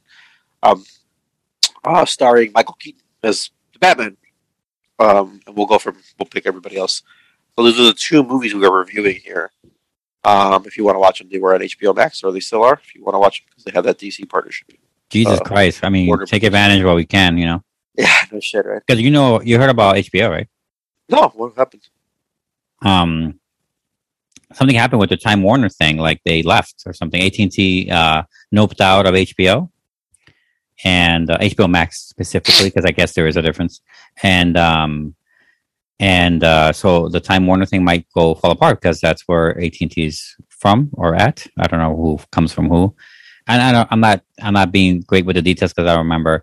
But they're noping out of HBO Max, and obviously they still have whatever they contractually already agreed to make as far as shows and stuff are still going to be made. But after that, and anyway, and now Discovery is either buying them or has bought them. And bought who? HBO Max. Oh, really? Or merge, whatever they call it. And and so I don't know, but I don't know when, but some things are going to go away, and I don't know what HBO Max is going to look like in a few years. Is what I'm saying. So yeah, so when I said take advantage. Anyway, there could be a good announcement for a top of a show, but when I know more, it'll be more fun. Batman. All right. Okay. So I think we should talk about just, so it's going to be interesting. We don't often do 2 reviews in one sitting kind of thing, especially if they connect. So I think we'll just talk a little bit about the first one, and then we'll move on to the second one, and then combine them and see how they fit into this lore of what we're doing here. Sounds good. And obviously spoilers the whole time. Obviously, I'm not going to Yeah, no, that makes sense. Yeah. And not only because they're old, but because it just sounds silly to me. Okay, so the first Batman film is I probably saw it in '89. I don't remember probably back then, but I know I've seen it many, many times in the '90s on repeat on VHS. You as well. You were right next to me, and so much so that I basically kind of memorized the Bugs Bunny Warner Brothers intro on the tape. And probably some of the trailers that they had on the tape, honestly. So, this is one of those movies. There's a lot of one of those movies from the 80s, 90s that I've seen many, many, many times. This is one of them. I've always loved Batman. And Batman Returns 2, I've seen many times too. Because in 92, we were definitely the right age to love that movie. Anyway, so in Batman, I think there's a lot of things that it gets from, it feels like it's inspired from a comic book in a way that is very unique, because it's almost like a first of its kind. We had the Adam West Batman already movie, but that was over 20 years before this movie. Also, it does feel like a different time entirely.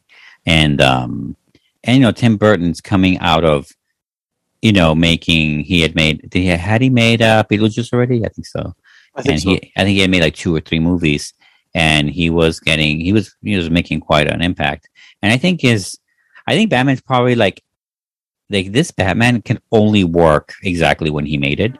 And I feel like this movie fits in so well in its time that I doubt it'll work if it was 5 years earlier, or if it was 5 years later, it might have looked worse, or it might have turned out worse, because 5 years too early, maybe he wouldn't be able to do the things he was doing in the films that like with the miniatures, maybe, or with other things, with maybe get those actors in the right age, or you know what I mean?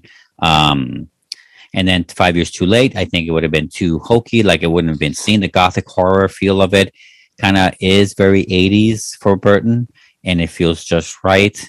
Obviously, he carries that on in 92 with Batman Returns, but again, as a first impression, I think it had to be 89, 88. So I feel like the movie still has not lost its power for me. It's insanely quotable. I quote the Joker in this movie all the time. Yeah, me too. All the time, even when he's not the Joker yet. Yeah. And he's just an asshole gangster or whatever.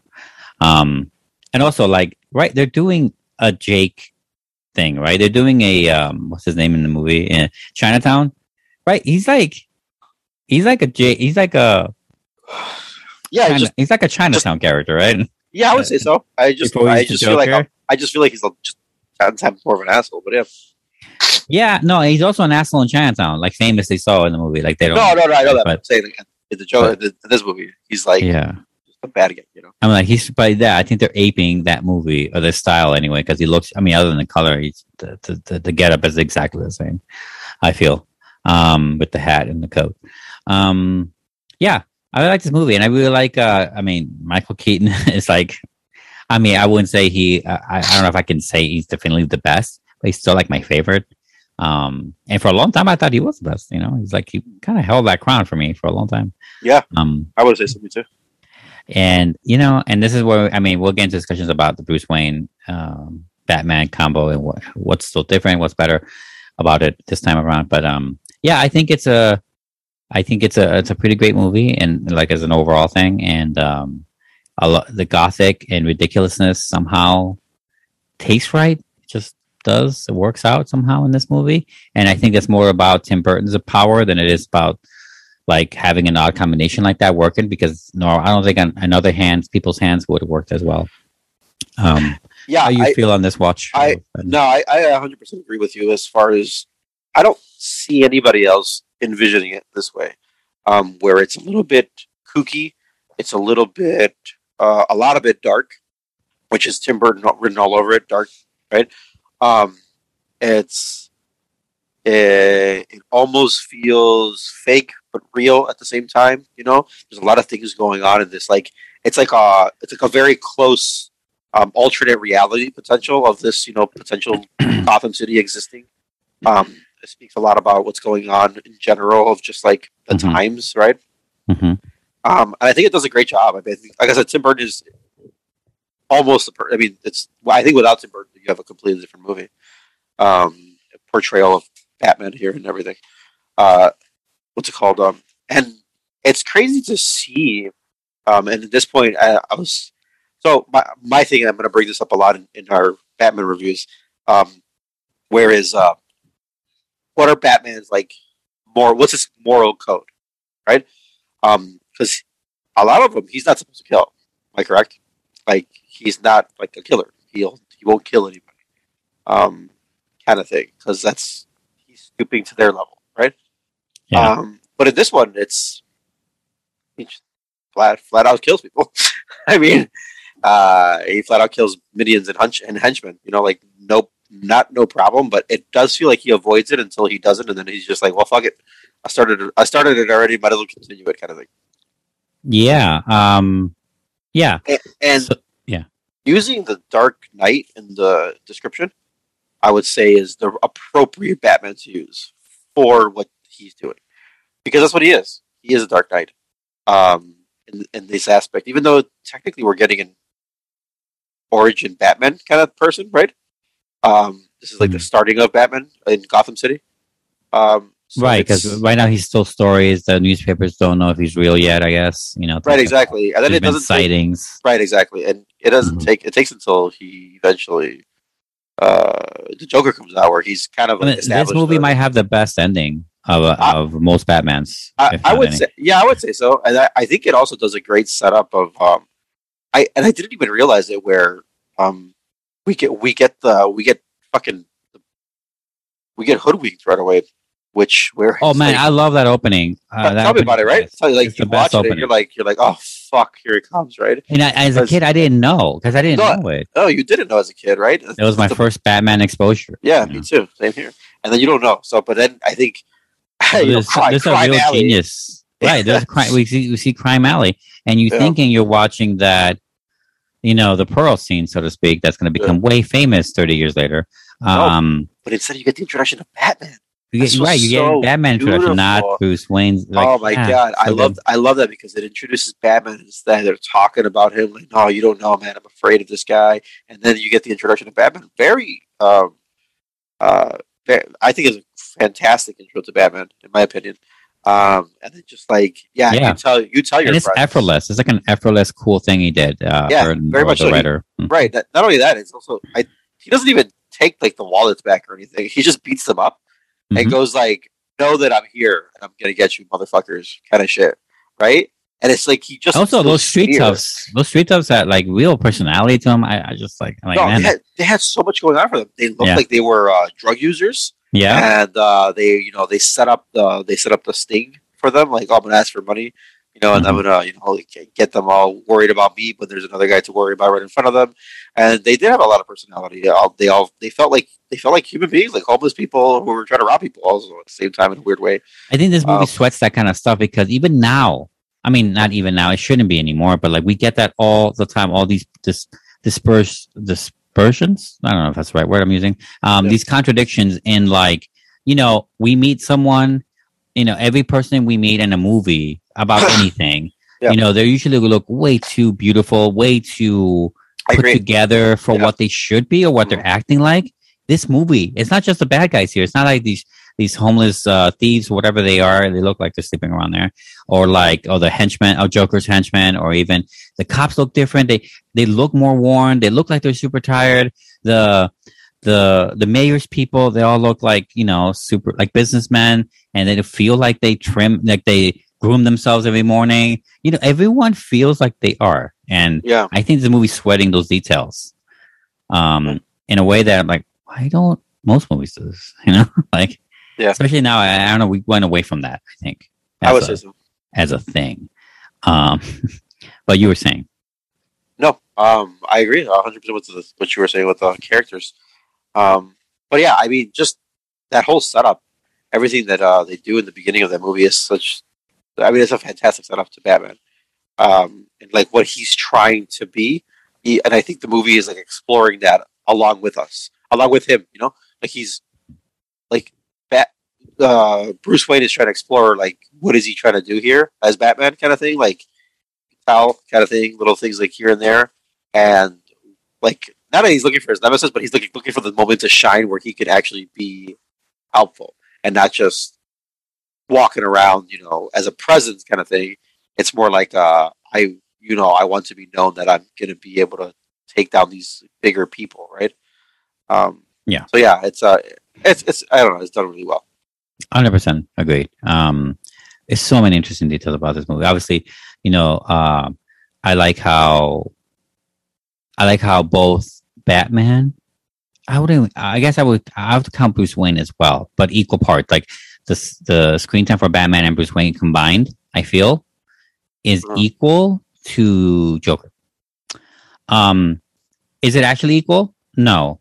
And if you just count Batman only, then Joker has more screen time. Yeah. But like if you combine the Bruce Wayne stuff, it barely maybe maybe that's more time. Sure, because of Vicky Vale and all that. But like, by the way, Kim Basinger, they make her scream 30 times in this movie, 30,000 times in this movie. She's screaming so much. It's really funny at some point, but the damsel in distress is really heavy in this one.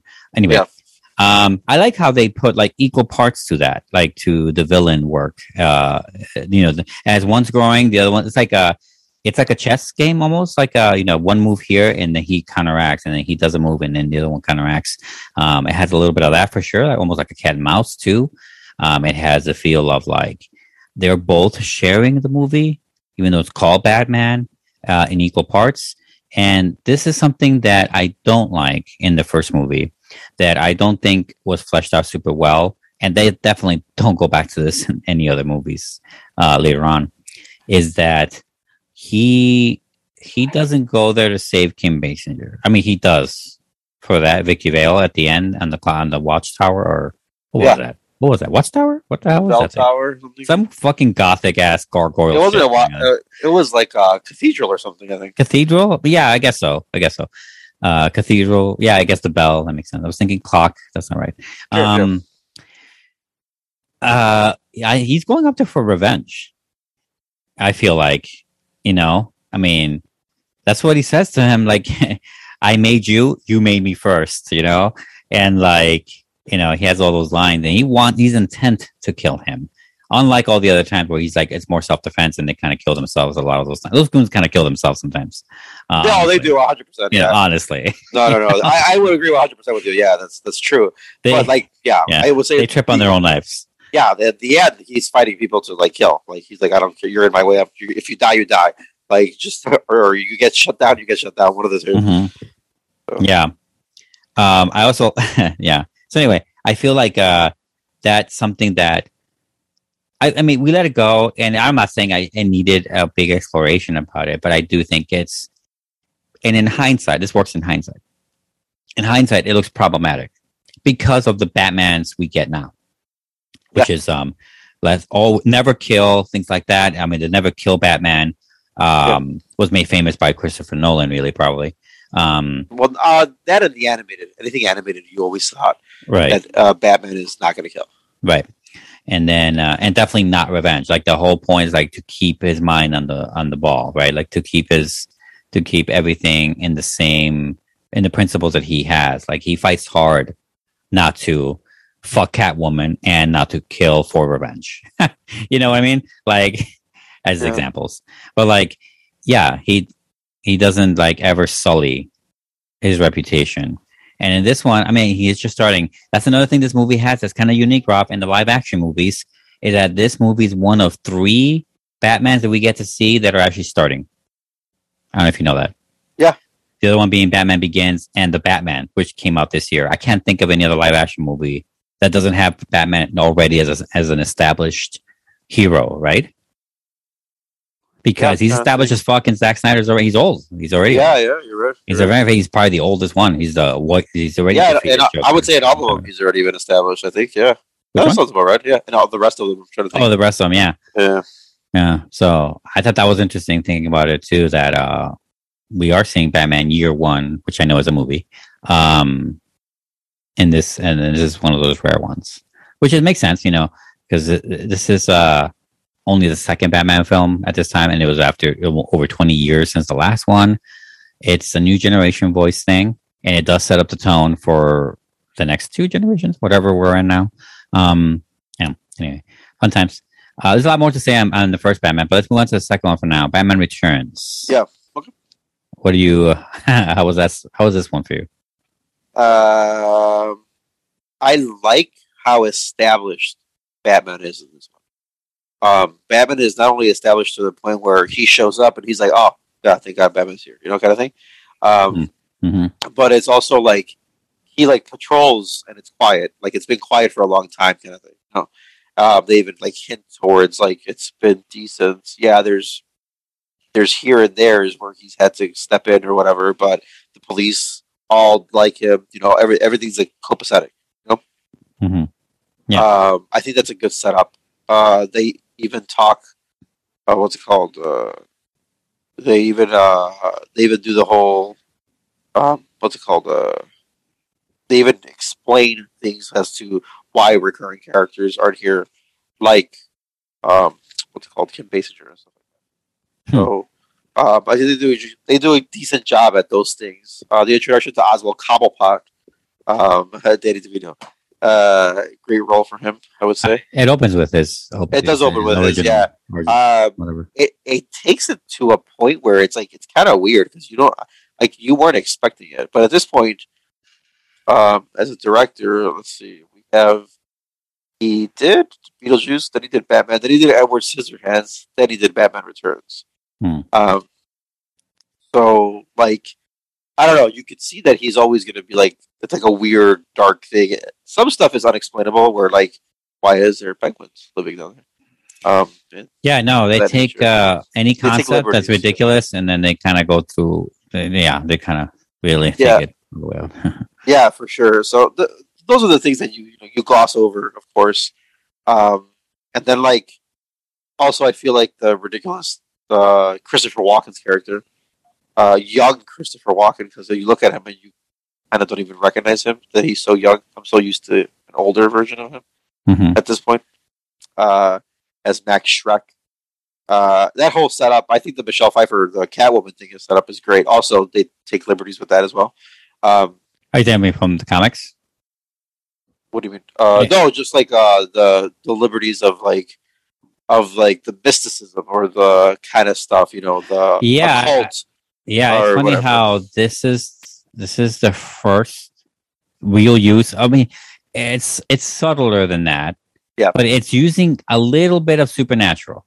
It is, yeah. 100%. There's supernatural shit in this second movie that there isn't in the first one, because the first one is explained through that horrible looking chemical plant that destroyed the nerves of the Joker, which led to him always laughing and him looking the way he looks. Yeah. He has to put makeup on to look normal as opposed to the other way around. So when he's rubbing his face with a cloth, he's turning white, not turning correct skin color. Yeah. And obviously, same thing with Penguin. Penguin is born with deformities already, right? Yeah, things like that. Exactly. So that's fine. But Catwoman, though. Yeah, Catwoman gets pushed 9 lives, literally. Yeah, gets pushed gets pushed off a building, and then cats swarm her and give her 9 lives. And you're like, what the fuck? Random as hell. So there is that much going on the supernatural in that aspect.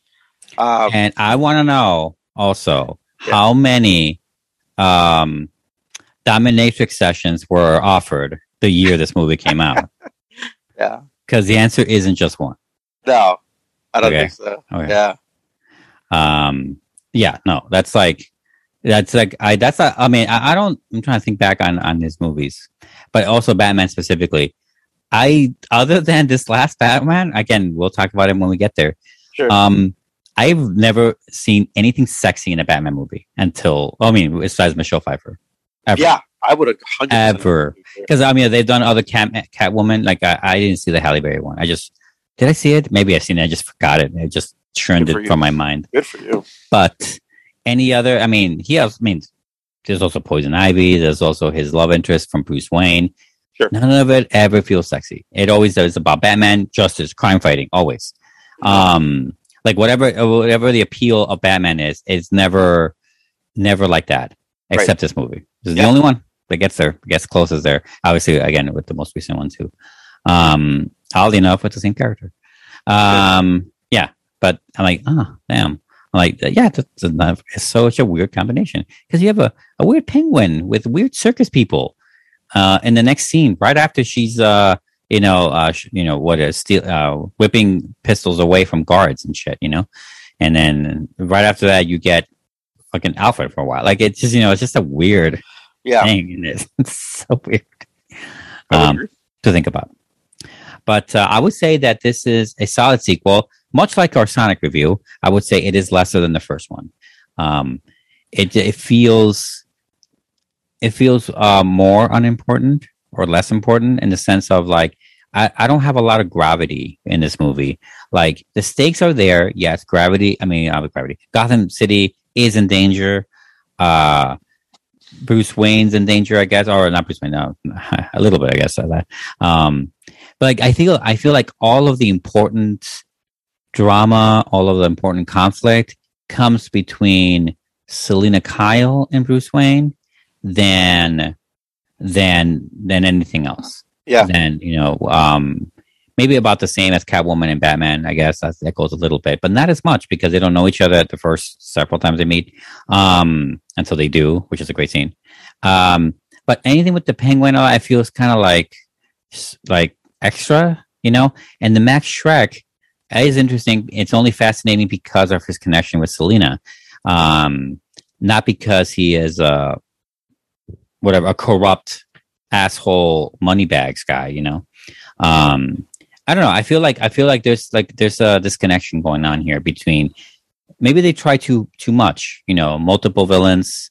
Maybe they try too much on it.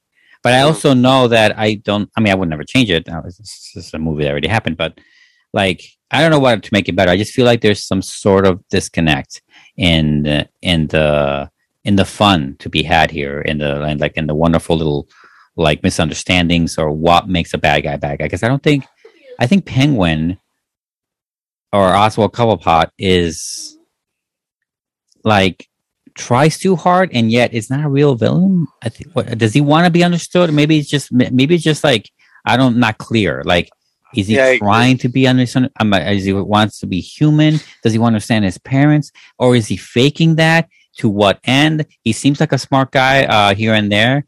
With he has all these things. He has that awesome duck car that I want. Yeah. But like also dumb as fuck to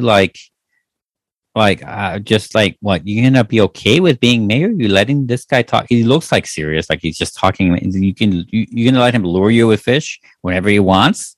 Right. I don't know. I guess I don't get it. Well, I think there's like a problems with the Penguin, and there's a lot of Penguin in this movie. So, I think that's maybe sour at some points, but the Selina Kyle and Bruce Wayne, that was great. I love their scene when they're in the mansion and they're making out and they don't want to show each other the very scars they gave each other. Yeah, that's great. That was funny. Only Batman could fucking get into that situation. Right. Yeah, I like that stuff for sure. There's a lot of stuff to love in here, but I feel like it is definitely lesser. I don't know what the runtime is compared, but I'm not going to do that. It's not a big deal. So I want to talk about a few. This is our first actual one. It's like, after a while when we do these Batmans, there's a 4-minute difference in each other. Right. There's going to be a 4-minute difference. But actually, no, they're not. They're exactly the same time. 2 hours and 6 minutes. They're both 2 hours and 6 minutes? Correct. 2 hours and 6 minutes. Wow. It's amazing how Batman Returns feels longer, I guess. Batman Returns does feel longer for me as well. That's crazy. I didn't know. I thought it was like 2:30. Yeah. Crazy. I mean, for my mind, it's crazy.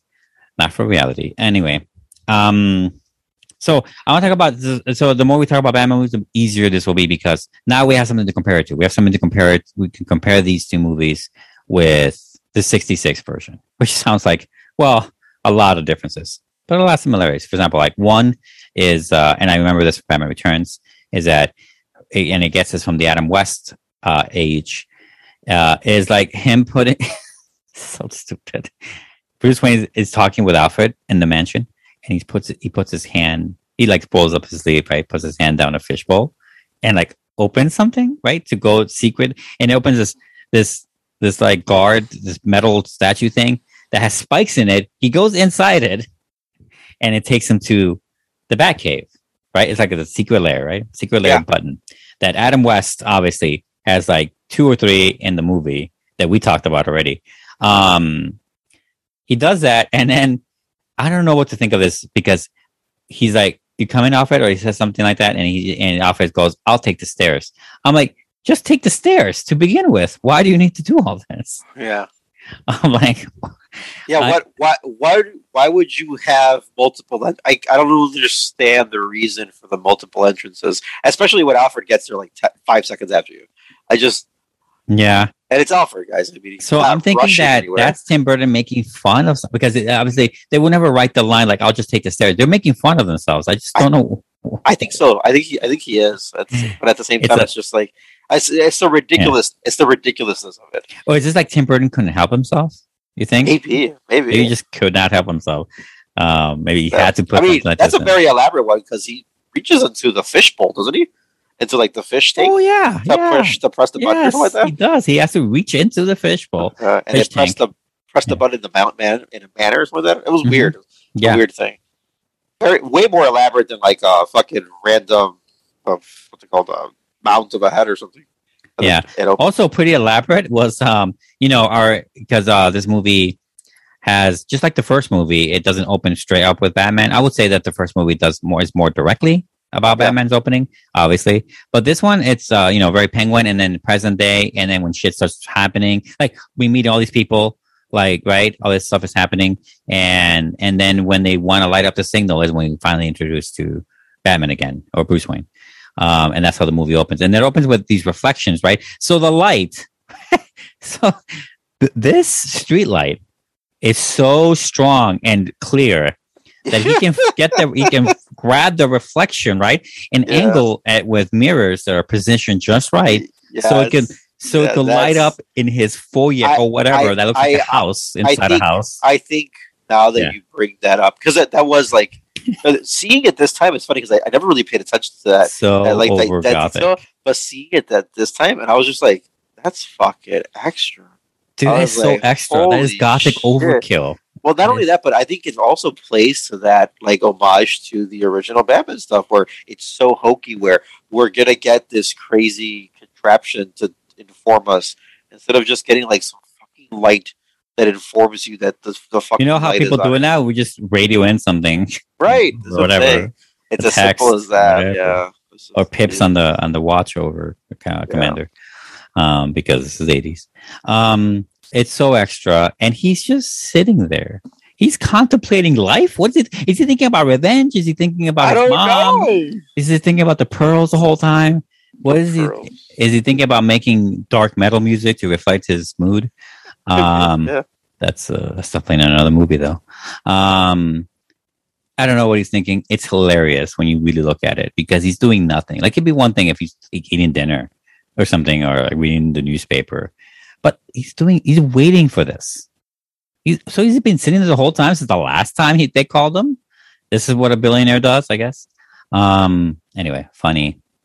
But to it, we mentioned I would love the ending of the first movie. It's one of the best endings of the Batman because it ends with the opening of Batman being introduced to the city. Yeah. He went through all this happened. A few things in the city got destroyed. Yes, a lot of those things came from Batman's own Batwing for sure, because he launched missiles in the city. I'm just saying, he launched missiles in the city. He did. And by the way, his aiming system needs to be fixed. Okay, sorry, it needs to be fixed. Anyway, But I love that how it ends. He gave us a signal and he shut the light. It's perfect time. Also, these two movies, the first time, and it's still my favorite. Best fucking music. The score. Oh my god, Danny Elfman's fantastic. He makes that kind of score. The kind of score comes from these two movies. Oh yeah, it really does. I mean, it's fantastic. I also got to give it up to the costume, the Batmobile, all those things. Everything. That Batmobile still slaps me. No, that Batmobile is so that's my favorite Batmobile. It's still my favorite Batmobile. Yeah, it's just like, but everything fits. Everything feels like it fits in the world. You know what I'm saying? Like nothing feels fake or out of place or like too extra. Even though in Batman Returns they have like that whole locking mechanism that it does feel a little extra, and but even that is just like. Also, I feel like they introduced that too late. They introduce it when he locks it, and then you go to unlock it, but he leaves the car once also before in the movie, and he never locks it then. I feel like they should have shown it then. You know, like the first time, not like. Yeah, that's right. Yeah, you're right. There's like little things that I think movie kind of messes up in, but whatever. Yeah. But the score, this is when they're like, you can make a good score for this kind of stupid schlocky. Yes, you can. Yeah. Yes, you can. And Danny Elfman brought his A plus game on this. Yeah. Is so iconic that it's still everyone knows it's the Batman. Like they know it's the Batman theme song, the way people know Indiana Jones theme song and the Jaws one and Jurassic Park. 100%. It is just as iconic. I know a lot of people may not agree with that because I know John Williams and all that, but I don't give a fuck. It is just as iconic. Love that. So because I know that when Christopher Nolan's movies come in later, like, and I don't know how inspirational this is or not, but like it feels like they try to do their signature iconic thing with their Batman movies, and it's like I like keep the ball rolling. The rubber suit though, that doesn't look as well as I'm sure it did back then. I would say I'm so glad they eventually fixed that in the 2000s, or they tried fixing it anyway. It doesn't always work maybe, but the cowl looks cool. I like the cowl and all that, but like it's hard to believe that direct shots like that on rubber, like I don't know what's going on in there, but just doesn't, it's kind of hard to see that. But I also love the commitment to the insanity, especially in the first one and the second one, I guess too. In the first one, like his, as soon as he turns into the Joker, his goons have perfectly like awesome jackets with the patches and the purple cars. Oh my god, he's on it. Oh, he really is. Yeah, he must have robbed so many Chrysler dealerships to get all those cars, and then had someone paint them and shit. Like he was on it. He is an industrious villain. Like I mean, because of all the details, there's no way he yes, and he changed the decor pretty fast. He leaned into it pretty hard. I love it. I also love his art, his artistic expressions. It's silly, but I love he's committed. Like I can't blame him. I'm like, yeah, you want to spray paint over that? Sure, let's do it. Obviously, which means Prince, of course. What do you think of the Prince stuff in it? Oh man, I dig it. I actually had that music stuck in my head. I was listening to it for like a while. What's it called? What was I listening to? Obviously 1999, but what's it called? Party Man? Yeah, Party Man. Mm-hmm. Yeah, Party Man is fantastic. That beat gets you going. I remember Trust. That's such an iconic scene too. Just watching it, it's funny because like everything that the Joker does in that scene is just like it's like messing with the man in a weird way, right? Mm-hmm. But at the same time, like he's not saying wrong things, but that he's just fucking crazy at the same time. So it's like weird that he's like, damn it, why are you making sense, you madman? Like in certain aspects of that nature, and then he gets to the whole, the rest of getting to I'm confusing people. Kim Basinger. So I was like, that's the link kind of. Kim Basinger. Basinger. Sorry, that's it. Another thing this movie did. For all future Batmans, for better and for worse, is that it made Joker a badass. Like, he was like the seventh wheel in the Adam West Batman movie, right? It really was, yeah. he wasn't that big a deal. Now, I haven't seen the show. I'm not going to see the show. Maybe one day. I mean, if it's as fun as the movie, maybe I will actually. It's not a big a deal. Like, this movie gets why and how Joker could be really fucked up, or fucked up for Gotham, fucked up for humanity, or fucked up for Batman, you know? Like, it is both the polar opposite, and yet they're exactly the same because they both lean into their things super heavy on, where they both look ridiculous. Like, Batman kind of looks ridiculous, but you take him seriously because he's fighting successfully and all this stuff. But like everything's ridiculous. But Joker, like, is self-aware of that and goes beyond that and makes a gag. So he turns a gag into a kill machine, like a way to kill you. And it's like, but it's both serious in a ridiculous way, and he is menacing while he's laughing at you. It's such a weird combination. And I think this is the first time where Joker was taken seriously in cinema, and now he's like the villain. Now he's the villain, yeah. He is Batman's arch nemesis. Like, I mean, I don't know if everyone agrees with that, but yeah, he's like the anti-Batman, essentially. Like, the anti-Batman, yeah. Yeah, it's just it's literally like he does everything for destruction when Batman wants order, you know, and stuff like that. So it's just crazy. And even specifically, you can even go deeper into that, because I would say a big inspiration that you see in the Nolan movies, or specifically the Nolan Joker, the Dark Knight, is how he also doesn't care about money in the same way. Mm-hmm. You know what I'm saying? Like, he's throwing money around for the sake of chaos, just like very similar to the Joker in the Dark Knight. I feel like they have very similar energies in those scenes with when it comes to like money, or like he cares more about his balloons than he cares about money. Yeah. You know, like, it's like a weird thing. Now, I would say this Joker is definitely more hornier and more like human, I guess. But like, he's not like an insane genius right, necessarily. Although he is a genius, he made the combination of all those things that makes everyone like get killed if you mix deodorant with makeup and hairspray, right? Like, I don't know how you begin to do that. So he has a genius there, but like, just very interesting. He's like equal parts horny, which probably gets him killed because of Kim Basinger, and so on and so on. Anyway, but I like it a lot. I like how this is a big inspiration for Jokers, I guess. All Jokers in the future. The Killing Joke, probably. I don't know if that would have been necessarily not made, but like would have been like as revered or paid for to be made into a film after the comic, right? Like, you think of things like that, and it comes from this original Joker. Yeah. Also, I know the fact that a very serious actor also played the Joker, because Jack Nicholson. Sorry, I'm saying Nicolas Cage. Jack Nicholson was still a serious actor back then. Yeah, no, I mean, not in the 90s, but he was still at the time. And the fact that he chose this role, like, holy shit, you know? Yeah, some people kind of took it seriously. Yeah, what I said. I wonder how Tim Burton got him to do it. I mean, I wanted to see what those meetings were, you know? I guess he had done The Shining, and he plays like a ridiculous character, I guess. He did The Witches of Eastwick as well before that. The Witches of Eastwick was before that? Wow. Yeah, it was 90s. It was 87. Oh, shit. Okay. Yeah, because but before that, I mean, you also have Terms of Endearment that he did. Yeah, Always right. Twice, Shining. Mm-hmm. What If Love the Cuckoo's Nest? You're talking about these are like other roles that are gigantic for him. Right. The big ones, yeah. And then two Jakes somewhere in there. Right after Batman.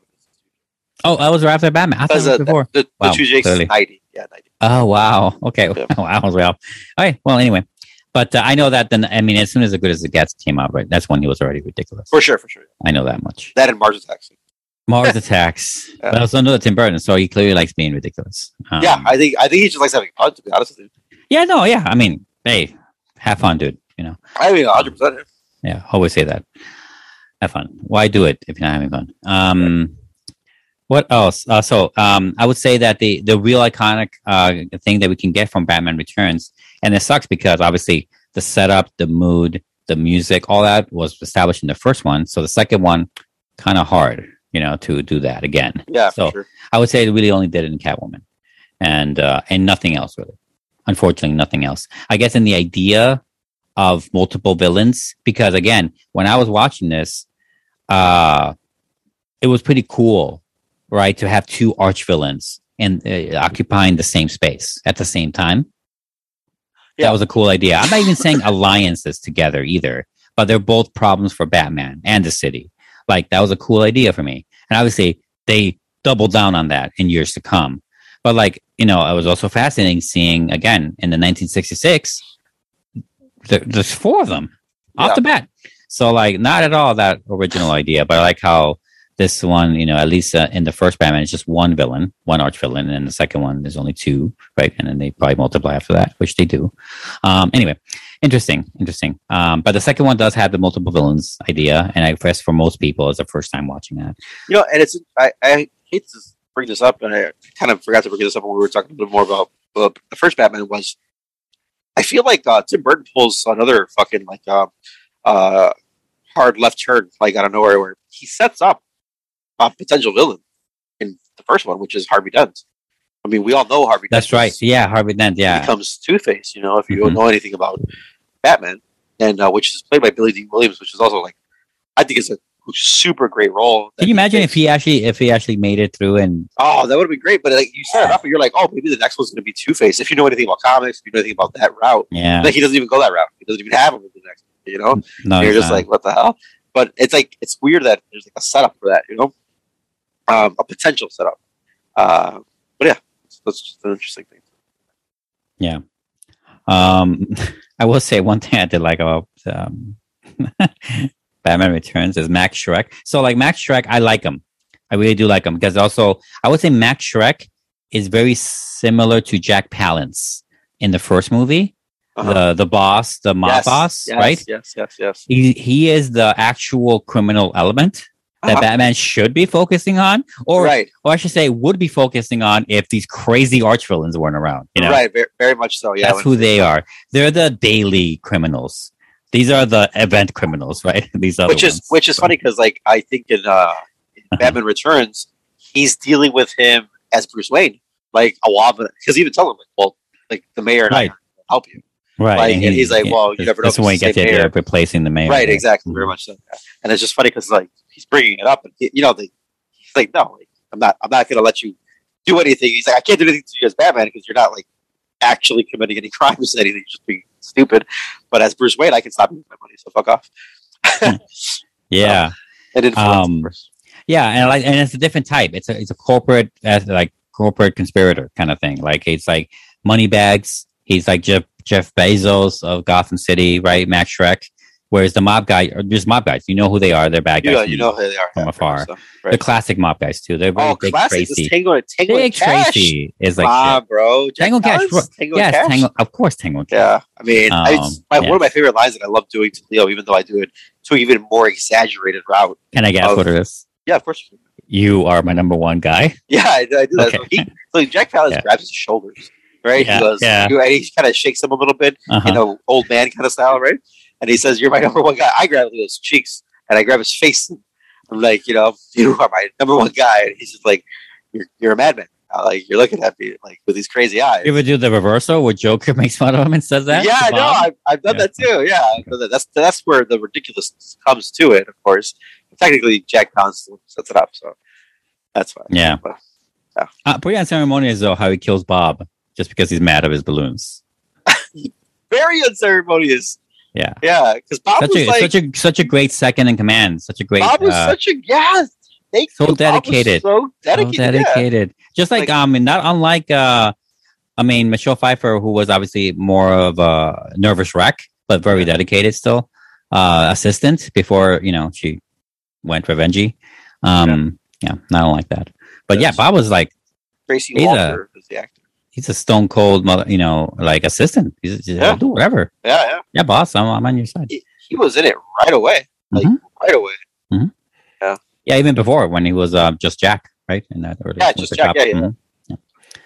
Also, corrupt city stuff. Corrupt cops are definitely in the first movie and not anymore because Batman cleaned that up. Batman cleaned it up, very much. Right? Also, there are no more corruption in the police force. I feel like you also see it. There's like lack of relations with the police force that he has. Yes, the second one was missing that. Mm-hmm. Yeah, not only is the second one missing Commissioner Gordon like 2 times, maybe. Sure, but like he doesn't even have a relationship with anybody compared to like other movies that we see in the future, like Nolan movies, That's true. or even animated movies where he has like. Commissioner Gordon plays a bigger role, you know, where he actually, especially in Harley Quinn. Yeah, right. Yeah, very much so. So like, there's a lot of things in that aspect where you're like, oh, okay. Obviously, he lived different liberties to do this. Mm-hmm. Yeah, definitely. Yeah, I would say, yeah, I guess that was missing from the second one. Although, where would you fit it in? There's a lot going on there. Yeah. Any other connections or any other kind of inspirations you've noticed that we're going to see more common or fleshed out better in future movies? Like, and obviously, when we get to those movies, like, we'll see it more clearly. Clearer. In what it's inspired by these movies we're talking about, but like anything you can think of, anything else? Oh, no. You're right. Sorry, Leo was saying something. I had to mute myself. Oh, okay. I didn't know you muted yourself. I didn't hear anything. Great at that. All right. Well, I mean, I'm trying to think. Yeah, I think we should. No. I was gonna say the one other thing is that I like this movie also set up, and this is the most obvious one we should have said earlier. The big setup is that it sets up I feel like it sets up the first Dark Knight. Like, 100%. It is like Dark Knight, yeah. Batman as Dark Knight. Like, it's darker as fuck. I mean, that first 1966 is so colorful. Yeah, no. This is 100% the first Dark Knight. But you know what's funny is like I never thought about that. That's the first Dark Knight. I honestly, even until watching the Dark Knight movies, the trilogy of the Nolan movies, where it's like you are getting more of that strict adaptation, right? Mm-hmm. But like, I don't think this is the Dark Knight one. I never considered that until just like recently. Where I was just like, yeah, this is darker. Like, I don't know why I thought it wasn't. I don't know. It's just maybe because it's Tim Burton, and you think Tim Burton, and you think not. You think dark, but you don't think like that. I guess. It's like Tim Burton is dark and goofy. Yeah, it's really weird. Dark and something. Yeah, something else. Sure. That's for sure. Mm-hmm. But this I would say that's probably the biggest because it's such a visual thing, like for sure. Not just the dark suit or the dark car, everything's black. I mean, I'm glad that Michael Keaton didn't have to say Bat before everything he had. Batarang, Batmobile, Bat Mug, Bat Juice, anything like that. So, but it feels like everything there is like painted and coated in black. Very much so. And I think that's all I got on these movies. I think you gotta just leave it at saw her first, gotta fly. Dare you. By the way, that contraption looks badass, but I don't think it's real, right? No, I want that umbrella though. I want it. I want that umbrella so hard. Also, I do feel like how many lives did she go through? Did we talk about that? She goes, she's on the last one when she... Does she go through all the... On the eighth one, when she kisses Shrek with the taser. Oh. Mm-hmm. Okay, yeah. So when you see her at the very end, which is another cool ending, by the way, you see right the sign, and then the Catwoman is the one that looks up to the light. Then it's not Batman. That was cool. I like that too. Yeah, that was cool. Yep. Yeah, that was her. I counted it. You were counting it. I stopped. I lost count after 4 or 3, and I was just like, I forgot where it was. Yeah.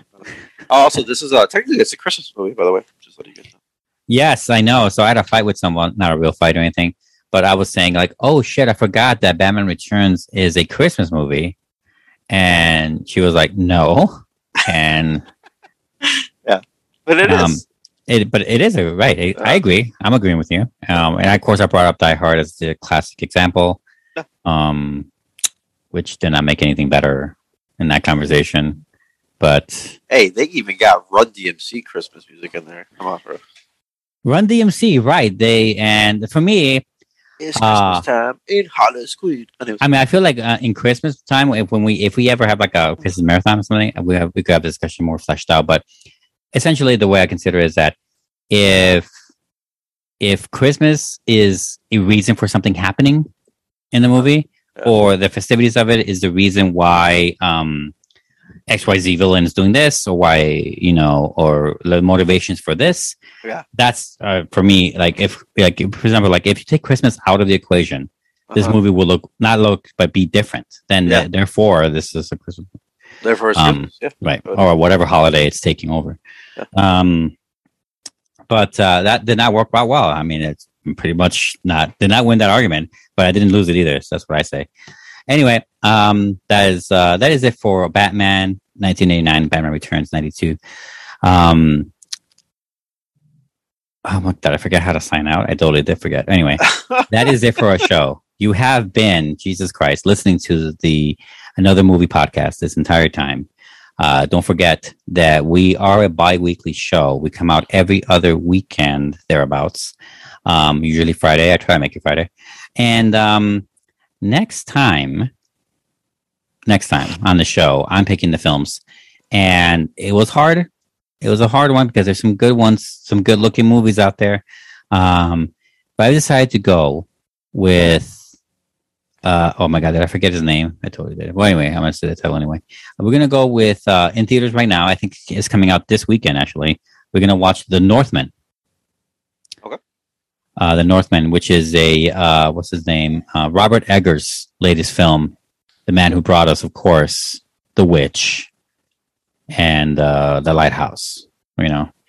So pretty solid films. Anyway, we're going to watch The Northman, and we're also going to go for the next film. We're going to go to Netflix for this. This came out about 2-3 weeks ago, thereabouts. We're going to watch Windfall, which is a movie that looks appealing. I know very little about it, but I heard mixed things, but I still want to see it very much so and discuss it. It looks like a weird movie for sure, like a weird premise maybe. I don't know what's going on.